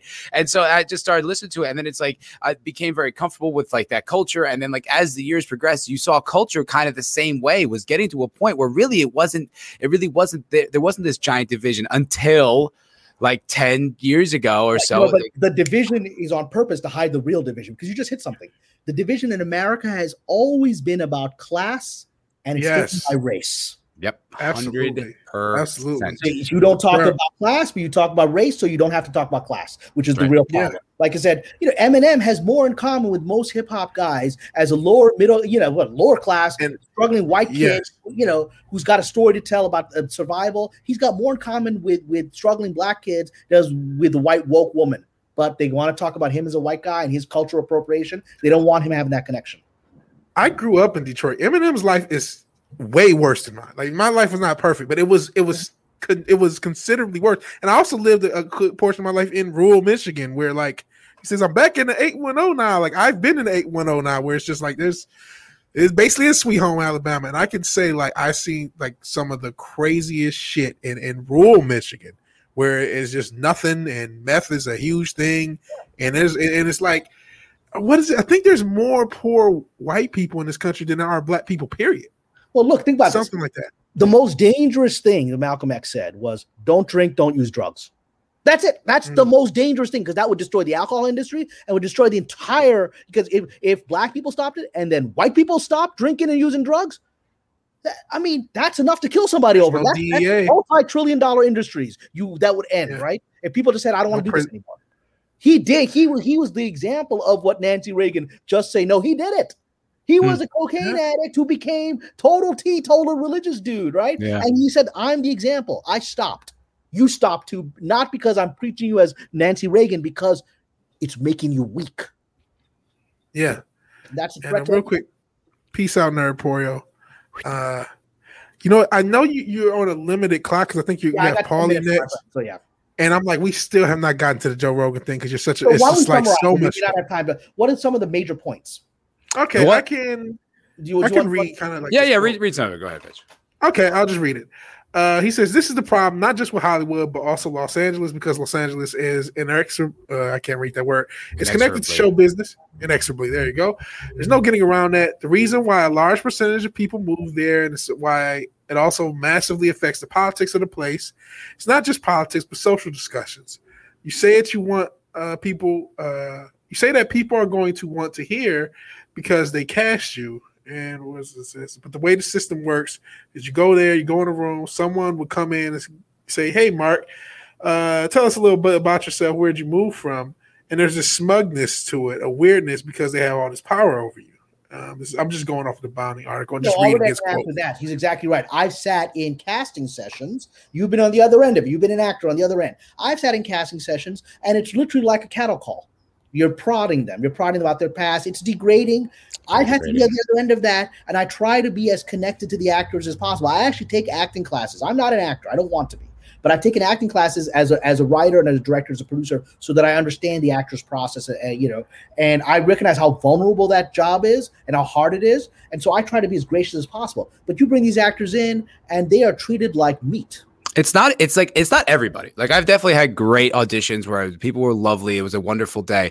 But like on the other end of it, I've had to pay for casting director workshops where they treated me like a fucking asshole. And I'm like, I just gave you money and now you're talking down to me. You're treating me like the only reason you gave the money was your hope that this casting director will remember you for a project. Well, yeah, like actually for the profound. Of course not. Session, yeah, it's to create a network, which is illegal, but it's like whatever. It's like you do it because it's Hollywood. Whatever. Exactly. Yeah, casting couch is illegal. Whatever. Yeah, but like that's the thing. Like that's the spectrum. It's like obviously it's not everybody, but there is this power dynamic, and it's like you know, as just a normal person who wants to speak up, speak their mind, it's like you feel this sort of, and then I can't because I want work and I don't want to get like a bad reputation. So you kind of like fight that inner thing and you just like die inside. And then it does. And he's right. I think it characterizes almost so many interactions in like the center Los Angeles area, not really on the outskirts, like Long Beach and the Valley. I don't give a shit about any of that, but like in the Hollywood proper shit. Like everyone just wants to be liked. Look, as someone who has really passionate fans and really aggressive enemies, I would prefer to just be liked. It makes my life so much easier. Yeah. It can't be because I can't give up my integrity. And so that would never be me. The only saving grace that I have that most actors do not have is that I can create my own material. You don't have to like me, but if you really like my script, you still have to pay me for it. Yeah. You can get rid of me. You can kick me off the project. You don't like me, but I still got paid and I still got a credit and we're still moving, right? And so actors, like, you don't like me, I guess I'm not getting the role. because they are unless they're directing their own movie and producing and financing it, they're not in a position of power. They're Even the ones being put up there by somebody else. Yeah, and it starts at the lowest levels, man. I was at an acting studio, and it was like that was their gate. That was the first gate. You know what I mean? It was just because it was a good, people graduated from there. Like, what's the guy? Mahershala Ali. Like, he studied there. You know what I mean? Shit. It was and it's like Blade. He's the new Blade. Right, and so it's like. They obviously have access. I mean, we had a database of every agent in town. I mean, they would promote people that they liked. I mean, that was part of it. But it was just, like if they don't like you, they're not going to kick you out. They'll keep taking your money, but they're not going to help your career along. And it's like, you don't say the right things, you don't have the right opinions. You're not going anywhere. Yeah. Speaking of which, there's a second part of the quote I wanted to get into because limited time. He says, "I've been in rooms where they discuss politics like right away, and you see the people bend to whichever way the wind is blowing. Like, what do I have to say? I think it's about time we had a woman president. Like, they'll say shit and they don't have opinions. What they have is a conglomeration of opinions that they adopted because they think it will be beneficial to their career. And the last part is, I would go on these auditions and see these fuckers that were lost in this world being chosen for things, and that's what shapes the entire mindset of that part of the country." And that's pretty correct. Much the I mean, everyone's just looking at each other when they're saying what they're saying, and the moment the moment the word changes, they flow with it. Oh, everyone's using Latinx right now. I'm going with that. Everyone's using pronouns in their bios. I guess I'm going with that. Right? Somebody says to me, we should have a female president. I'm like, you're right. We should. Kristi Noem is great. I love her. Governor of South Dakota, the one who put no lockdowns, restrictions, masks on her state. Only state, even Florida had lockdowns for a while. She didn't do anything. And she's beautiful and she's intelligent. Let's make her president. That's not what they want. No way. Yeah, but I'm the kind of guy that will be the jerk in the room that says that, and that's why I don't get hired for everything. Yeah, but I respect your integrity, bro. I really do. I respect the fact that you stuck it out. You're still there. You're not letting any of this slow you down, and you like a principled man. It's like I genuinely respect you, brother. I'll take it, my friend, because one of the reasons I do connections with the YouTube community is I've said this is that. I've got a lot of allies, business allies, business contacts in Hollywood. I even have a few friends in Hollywood, people I care about, right? Beyond business. It's actually in this community that I feel connected because these are normal people. I'm not in a normal world. And so that's one of the reasons I do this. Normal is an operative word again. You got a mask on. I don't care. I feel I know your soul better than all these people who don't have masks on that I work with, right? Who have many masks on. But you can see my mask, right? No, Cameron, I completely identify with what you're saying, dude. Like, that was the one thing that always kind of broke my heart about my pursuit of acting was like, not even like it didn't work out. It was the fact that like I set out and I imagined I would find this community and I never did. And I never found the people that shared like those values until I came here. And then I was like, oh, shit, this is where they are. This is where everybody is. And we're the consumers, we're the buyers, we're the normal people. We are, like I said from that book, what is, religion is not about God. We're the ones that are actually saving the human race. Everyone else there's this destructive element that's largely in Hollywood that wants the human race to self-destruct. That wants us to stop reproducing. It wants there to be race wars. The reason they do that is that Georgia Guidestones, basically. Yeah. Well, they're going to be on the top of that chaos. Right, it is better to rule in hell than to serve in heaven. Right? Damn, dropping knowledge, Cameron. The old school, and so that's it. I mean, these people, if people like us were running things, they would be serving in heaven, right? And that's not what they want. Damn, that's really fucking insightful. Damn, you are a good writer. I'll take it, brother. I'll take it. But are there any last minute thing? I got about 3 minutes left. Are there any last minute things we got to address before I take off? Is there anything you want to promote? Yeah, I'm gonna show you. I got. The one thing, and I've actually a lot of fans. I have my novels, which are very important to me. Like, I'm a novelist, and when I was on Twitter, people could just go to my Twitter homepage, and a link to my novels was available there. But I've actually been wonderful that a lot of people who have been following me on YouTube and Twitter are now reading my novels. They're really liking. So I got a couple of books. If any of you like historical novels, I got these 2 books. You got my novel Mother the Believers, which is it's an epic about the birth of Islam from the point of view of Muhammad's wife. So if you're interested in Islam, you're interested in history or how a brown dude writes an Arab woman, that might be interesting. And then there's this other book here, which is Shadow the Swords, which is my novel on the Crusades. which is about Richard the Lionheart versus the Muslim Sultan Saladin. If you watch Kingdom of Heaven, it's a story that happens after that. In Kingdom of Heaven, Saladin takes Jerusalem, and the Crusader kingdom falls apart. And so this is a story of how Richard the Lionheart fought him and to try to take it back. And I'm very proud of those books. And if you guys have a chance, you can go to Amazon, you can enter my name, Cameron Pasha, and you'll find the books. If you go to my website, which is my name, CameronPasha.com, there's a link right there. You can press it. And people, the one delightful thing is I'm actually getting a lot of fans of my books now from these YouTube things, and I'm getting all these messages, people liking it. So that means a lot to me. That's awesome. That's so cool. If there's any modulantes that can help and toss Cameron's stuff in the chat, I would appreciate it. It's all good. If anyone knows how to link all that, that's fine. You're looking for normies, you're way off. I would agree with that. Yeah.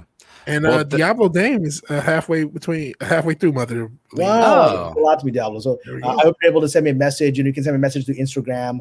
My Cameron Pasha 72 is my Instagram, and I'd love to hear what you think of it. When you finish the book. If you hate it, please don't tell me that. Hurt my feelings. But yeah, please don't say that. Yeah, I have some notes. No. I get that all the time. I once got these notes. I remember handing in a script to a director. And then his wife gave me notes, and his wife didn't know what she was talking about, right? And then the director's movie failed massively, and his career ended. So I guess a lot of them took his wife's notes, right? She obviously wasn't guiding him properly either. So whatever. Man, pick your wife closely. Awesome. All right. Thank you very much, Cameron. This was a pleasure. This was a blast. Really appreciate you having me on, man. It's all good, guys. What a pleasure. I hope I can do it again. Give me a call in a few weeks, whatever, if you want to do it again. Hopefully I'm going to be busy on selling one of my shows, and then I won't be able to do many of these, but I'll still take some time, to come on and talk, I hope, for a little bit.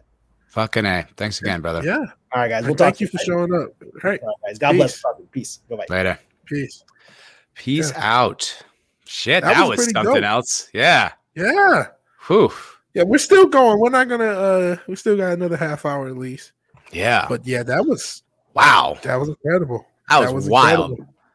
And thank you to the 30 some odd people who sat through. That was like that felt Rogan-esque. Uh-huh. You know what I mean? With all the different subjects. We got spiritual. Yeah. Talked to some more conspiracy stuff, which isn't really conspiracy, but I want to wake up tomorrow. So there's that. Right. Which totally never happened.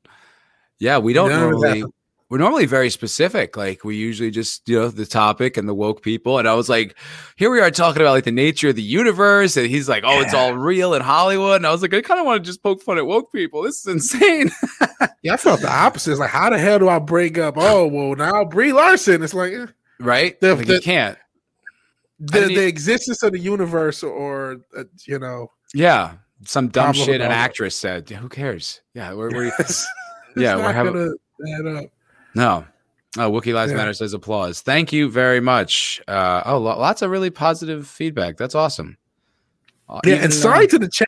I feel like I ignored you guys. I tried to get as much stuff in. Well, it's kind of hard to focus on anything else. He's so fucking interesting. Have you tried DMT though? Basically, it was the whole thing we didn't say. Yeah, the whole thing we didn't say. It was pretty lively, pretty good. Yeah, but it was fascinating. Like I didn't want to look at the chat because I kind of got to get distracted. He's so engaging and captivating, and just can talk about so many different things. And because he's a storyteller professionally, he's concise, and he really knows how to get his point across in a way that like you're really engaged with. He doesn't like meander or anything like that. Like he really gets to the point. It's like fuck. Wow, that was okay. It was almost intense to just be like, listening to his mind for so long. Like that was really, really cool. Yeah, we definitely have to do it again. I would love to do that again. If he wasn't doing a couple weeks, maybe a couple weeks, whenever. Poking fun at wokies is boring. I kind of have that opinion. Like if we have, there's something funny that he had. I'm starting because it's starting to be like, okay, what's next? I'm getting annoyed with it. I am getting annoyed with it, but there's still a lot that now. Kevin Feige admits he's going to subvert Black Widow. Ooh, yeah. Like I don't need to talk about everything, but it does still the torch needs to be carried, man. Because I swear to God, like I still see so many people online who just don't get it, like who just think this is all just online bullshit. It's not real, and it is. It's very, very real, and it does need to be talked about. True. But like at the same time, like it's the show. Let's have fun. Yeah. And I mean, I do think I'm trying to find my balance right? Like I'm trying to find my personal balance with like how much of this stuff I want to talk about. Like if I feel like if there's something I can sink my teeth in, I want to talk about it. But we're at a point where this is just like everything. Like this Black Widow thing, I'm really hoping. I hope it makes a lot of money so it can expose people and be the Last Jedi from Marvel. That's my interest in it. There's a chance that it could be that. The conversation can evolve. We don't need to continue pointing out how wrong their worldview is. I mean, that's an implied now. But dude, like I was talking with this guy at work last night, man, and it was like, it was a really good conversation, but it's like he doesn't hang out on these YouTube channels. He doesn't listen to this type of conversation all the time. It was like he was coming at it from just like a completely outsider point of view, and it was like all the things I was saying they were foreign to him. Like he was just like, okay, maybe I'll see, it was like, there's still a lot of people who haven't heard any of this shit, who are still just going about their day-to-day life and have no idea that there's this grand, conspiracy to destroy Western culture through our fucking entertainment. Like it does still need to be loudly talked about. I mean, obviously I don't want to bore our fucking audience with the same shit every single day, but we can't give up. We can't like get bored of the fight now. It's like, I don't know. I think it just needs to we got to get better because to quote, we talked about hip hop, quote Andre 3000, speeches only reaches those who already know about it. Basically, we'll create our own echo chamber. How do we get that guy? How do we get that guy to understand our perspective without sounding like we're reading software? Because whenever you get something you don't understand, you just like, okay, somebody is speaking a different language, or they're speaking in science or high level math. I have that much comprehension of what someone says, and that I think like the normies are the key. We're never going to convince somebody who's in woke land what to do, but the normies who don't know what's going on, we do have to at least figure a way to be more palatable to someone who's like, okay, I've never, I didn't really like The Last Jedi or a couple of these movies, but I didn't connect the dots. The one who does that the best is Critical Drinker.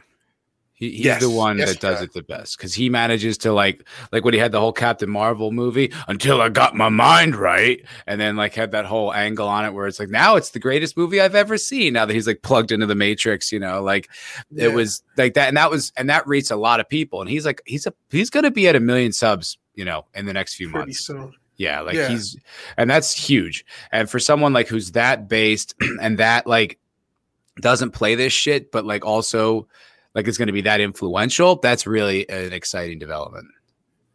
And why I think he's been successful is that he's focused on things that are universal. Yes. Isn't and Girls has this point, says you get to them by pointing out shit on a grocery store shelves. Everyone can relate to that. And I would say everyone can relate to bad writing. Everyone knows what bad writing is. Yeah. So instead of saying this is woke, this is bad, focusing on why the writing itself does not hold up is a way of getting someone who may not even have known this is going on. So, okay, so this is why I didn't like it. I've told stories about my mom who doesn't like some woke things, but she doesn't necessarily know the reason it's because it's woke. She just knows this isn't good, and that's it. And it just goes on to the next thing. Yeah. Yeah, and but that's why I think it is important to like still walk through it. You know what I mean? Like even if it does, like I honestly I don't want to become boring or repetitive. Obviously, like that's uninteresting. But it's just maybe it'll be that thing that'll click for them. You know what I mean? That time, I don't know. Like we're still figuring this out as much as anybody else. And I think if we start becoming fucking boring to our own audience, they'll let us know. Yeah. Very true. I'm pretty sure Stench Dildo's not going to sit on that one. You know what I mean? No. He's already saying we're boring. Yeah. If they have kids, what's going on most likely in their school? Well, that's a good point, because that's why critical race theory is probably going to get shot down. Is this critical race theory being introduced in schools was a huge red pilling.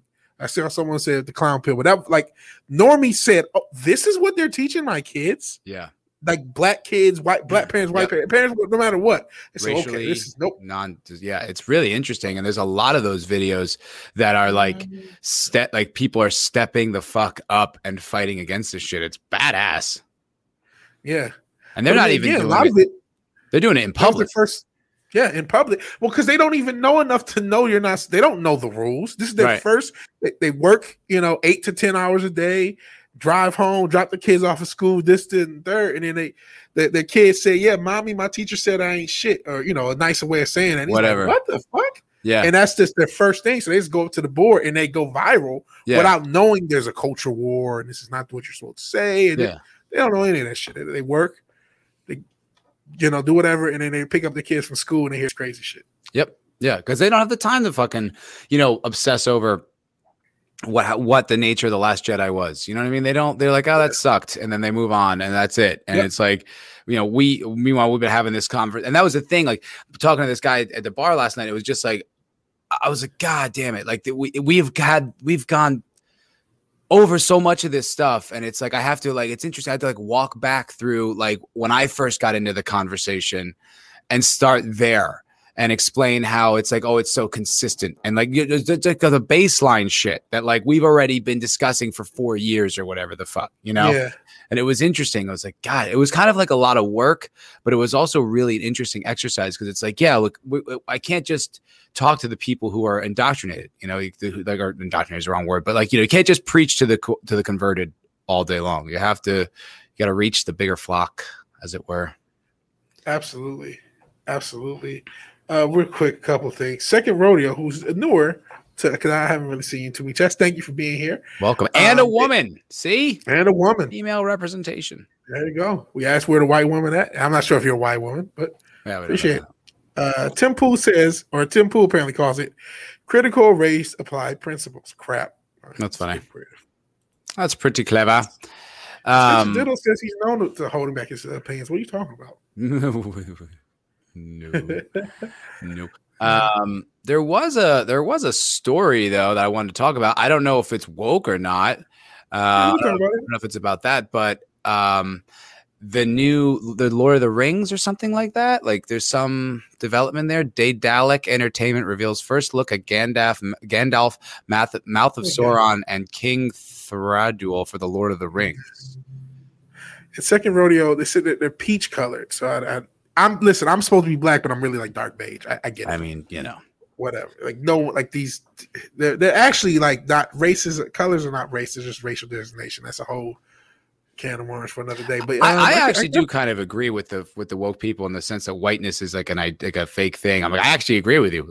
It'd be nice to go back to people who are Irish or fucking, what I mean, Scandinavian and shit like that. It's just that there's been so much cross culture, national breeding. It's I'm not even I don't even have a dominant ethnicity, you know what I mean, or nationality. I'm just a white guy from Jersey. I don't know. I mean, I'm kind of Irish. I'm kind of Italian.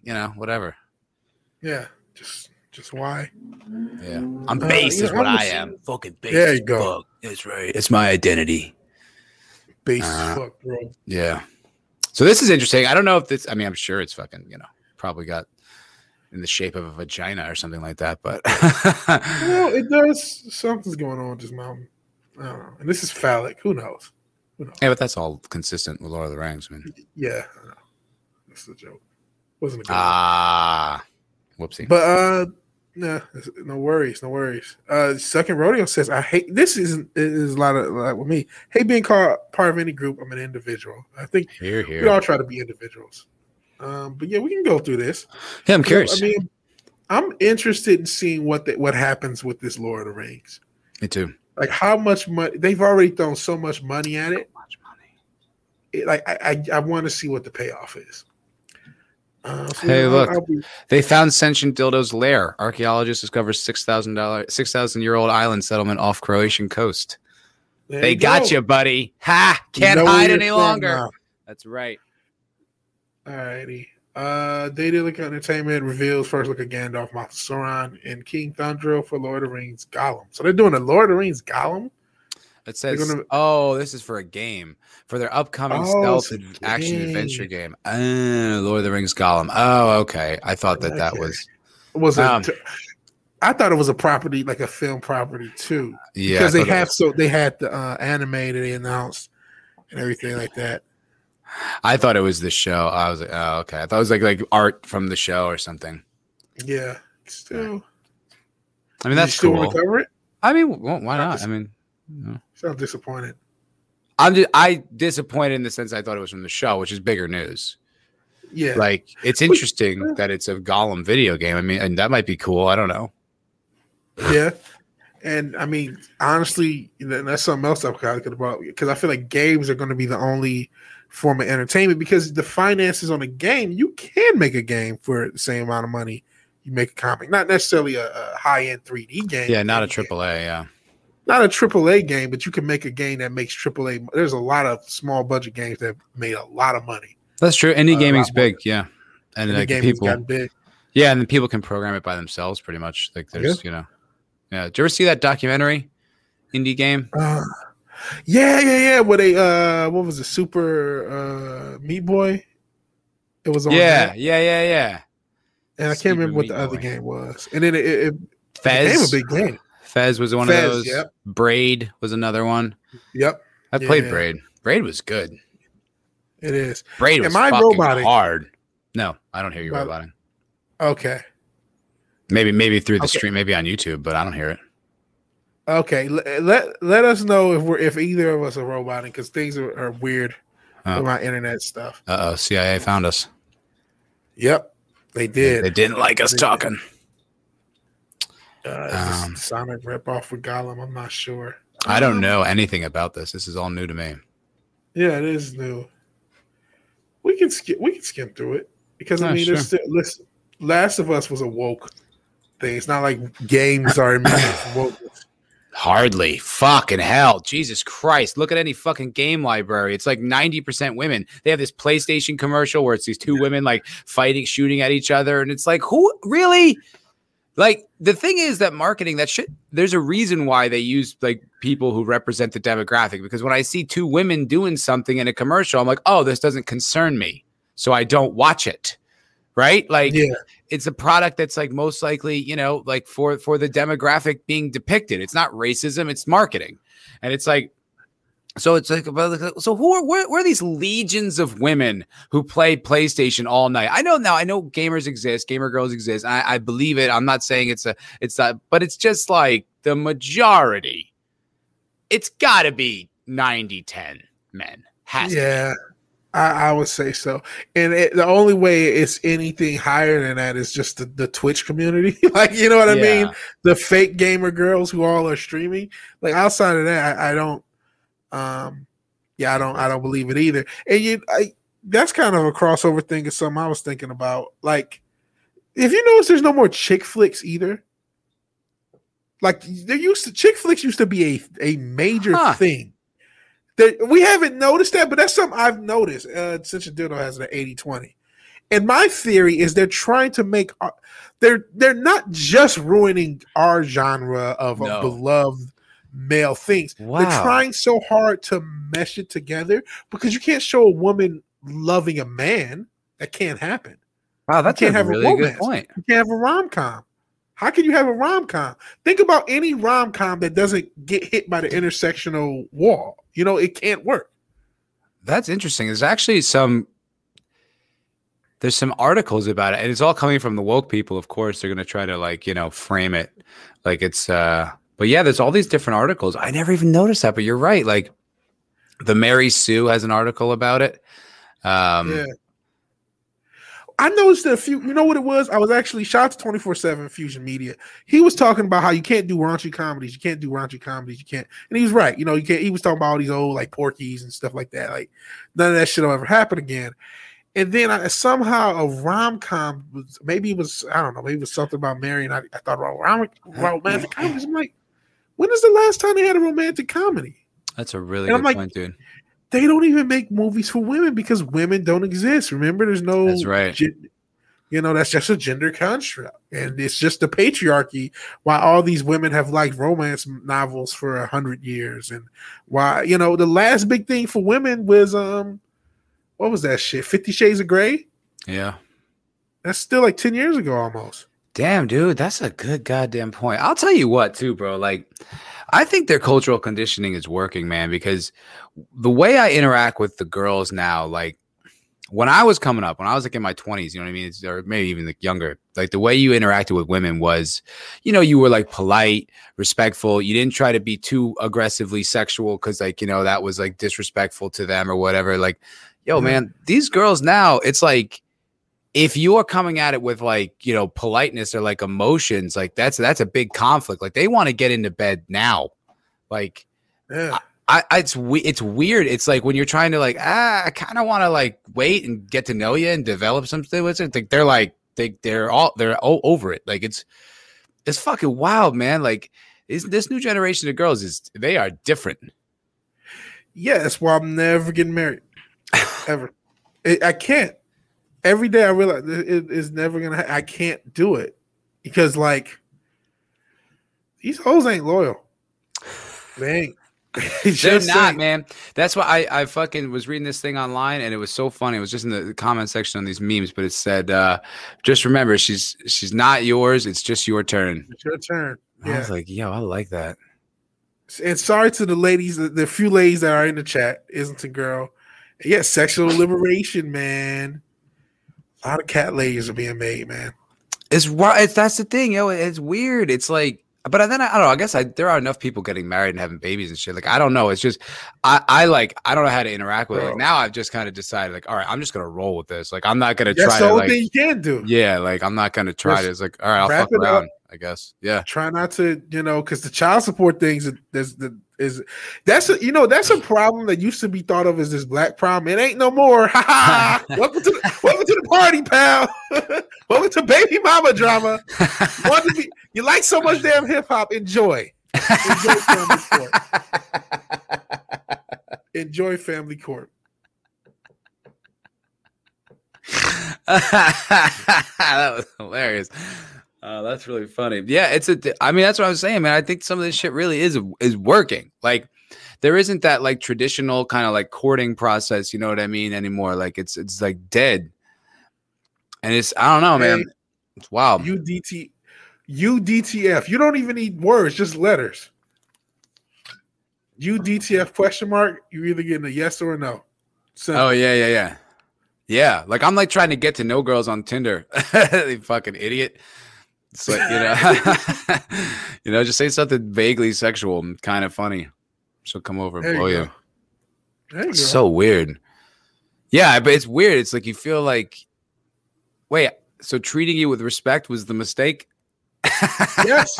Oh, okay. And like, what do you do? That's why, like, you're gonna marry the girl who just gave you a blowy after a conversation on Tinder? Come on, right? Man. You know what I mean? And then talks and freely talks about the other dudes that she either just banged or you know what I mean? It's just like how many this year? You're like, I don't know, man. This is weird. Like, you're all proud. Like, you're all proud about ruining your ability to pair bond. Like, cool. Pair bond? What's that? Pair bond. Pair bond. The ability for one person to bond with another and be in a healthy relationship. Like, yeah. It's science on it. After a certain amount of partners, it's impossible. Really? Aborted is on top. Yeah. So these girls are already like I'm fucked through by like 21. If that's true, then I'm fucked. Oh wow, because I'm way past that. I didn't know that. Well, yeah. They should have told me that. I still would have done it though. Damn, that's some shit. I'm sorry. Somebody said MGTOW. I'm not a MGTOW, right? MGTOW Matt. I understand. That's going to be the new direction of my channel. No more woke stuff. Now I'm MGTOW Matt. There you go. You might blow up. No, I'm not. I still have hope. I still have faith. I still believe in the because I mean, they're not women are individuals too. I mean, yeah, there's like NPCs and women are, but there's still women like with values and principles and shit like that. Like how could there not be any? Vigilante. Come on now. Come on now. I don't believe. Is it statistically there has to be some, but the likelihood is too low for me to play the game and care. And I'm like too fat, so it's like it doesn't even matter. And I don't have I don't have the Patrice O'Neal game. And plus, he was tall, so it worked. Yeah, he was like 6'4", and I'm just like 5'10", 5'11", so I'm this stumpy fat guy. It ain't gonna work. But even when I wasn't as fat, like when I had like the weight off of me and it was dealing with girls, it was just like, this is insane. because all I'm doing is spending a lot of money on these dates. Because I would go on dates and shit, and I finally got it down to a system. It was like coffee. I get water, so I'm just buying one coffee, and because it got too expensive, I'm buying all these whores money, buying all these stupid whores. And some of them might go back with me, some of them won't. But it's like, this is not mathing right. It isn't. This doesn't work. But a guy like Rogan figured it out. What do you mean? He's like married with kids. He's happy. He's a millionaire. Yeah, that's a good point. And one of the most successful. And it didn't work for 2 billionaires just recently. But billionaires, I don't. But yeah, but millionaire doesn't mean a happy relationship. Billionaire. It'll help attract. Yeah, it'll help. But I mean, even just like, being financially stable enough to raise children probably is a good place to start if you're trying to get married. That's true. But like, but I mean, I don't know. Like, it seems difficult, but I think it's possible. I don't. But what are you going to do? Just like fucking sleep around for the rest of your life? Yeah.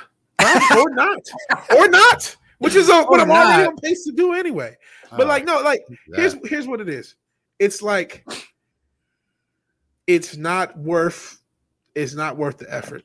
Because I'm not as good looking. So nothing's worse with being an ugly guy to a bunch of whores. That sucks.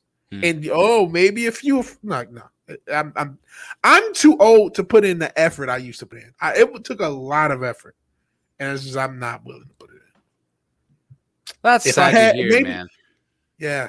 No, it's empowering because now, like, what I realize is that Queen. Energy. Yes, Queen. No, that energy that I put forth towards that, I could use towards other things. I mean, look, that's probably a healthy thing. I think there's definitely a time to not be chasing women. Like, you know what I mean? Like, it definitely needs to be like, you're like, look, I got to focus on me right now. I got to get my life together or got to get this career off the ground or whatever the fuck you're going for. So I think it's like, it's not to say like, that's not, I don't know. I mean, look, live whatever life you think is I can get married in my 50s. Marry a girl is in her 40s, in my 50s. And because I got to get younger, right? And then you just go off and in. She'll be already done, and I'm already done. And it's like, hey, now, because that's when you really need someone is then. Yeah. When you're old and shit. Yeah. I don't need to marry you and waste both of our primes. Fuck all that. Let's just, I'm 55, and I'm in a good position now. I can get married and prenup the shit out of you. And then that's another thing, the prenups. Yeah, man. It's just, there's no romance left in Vigilante's life. Nope. Oh, nah. Yeah, I mean, look, I can't say I've got. No, I can't. Like I don't have any evidence. Oh, I'm sorry. No, go ahead. No, my bad. I'm just saying, if like a year from now there is some like girl Jelante Williamson, a year from then she'll be gone, and I'll just be like, oh my god, I can't believe. Yeah, I got to be honest. I mean, I don't have a lot of evidence in my past that I would make, that relationships work out. My relationship life is pretty bad, but I don't know. A lot of it's me. You know what I mean? A lot of it's like my own bullshit. Plus, it was my life. Being a fucking struggling actor in LA, it's about as sexy as a fucking pile of bricks, dude. They don't fucking give a shit. They're not into it at all. So that had a lot to do with it. And like, just kind of always constantly being insecure because of never having like anything nailed down, like having to like do this like job, the food service job that like, I never identified as like something that I really like or I can like, like, cause I got to focus on this acting career and like that never working. And you know what I mean? Occasionally booking jobs or just, in class and like, oh God, I got to do well. And, just stressing out all the time. Now that like, I still have stress, but it's like, I don't know. I feel more comfortable with me. You know what I mean? Like, not to say that my life is made where I want it to be, but I feel more like in touch with myself and like where I am in the world. So it's like, I don't know now, like, it's like, I have to face that. Like, I wasn't exactly a great option either for a while. You know what I mean? Like that's got like, something to do with it too. I think another thing is like the whole, and that's fair. That's fair to self-evaluate and say, you know what? And honestly, I can say similar things about myself, right? Like, yeah, I probably wasn't the best person to date. But I guess with me, it's like, if I, there are relationships I look back and I'm like, you know what? If that would have worked out, that would have been terrible for me. If I would have married that girl, it would have worked out horribly. Or if this would have got more serious, it would have worked. Like it sounded good at the time. Yeah. But you look back and you can say, oh man, you know, because you talked about being in a certain place financially. It's hard to grow with somebody, and I know we're losing people. We had Cameron Pasha talk about aliens. Now we're complaining about bitches, but like it's fun. But like the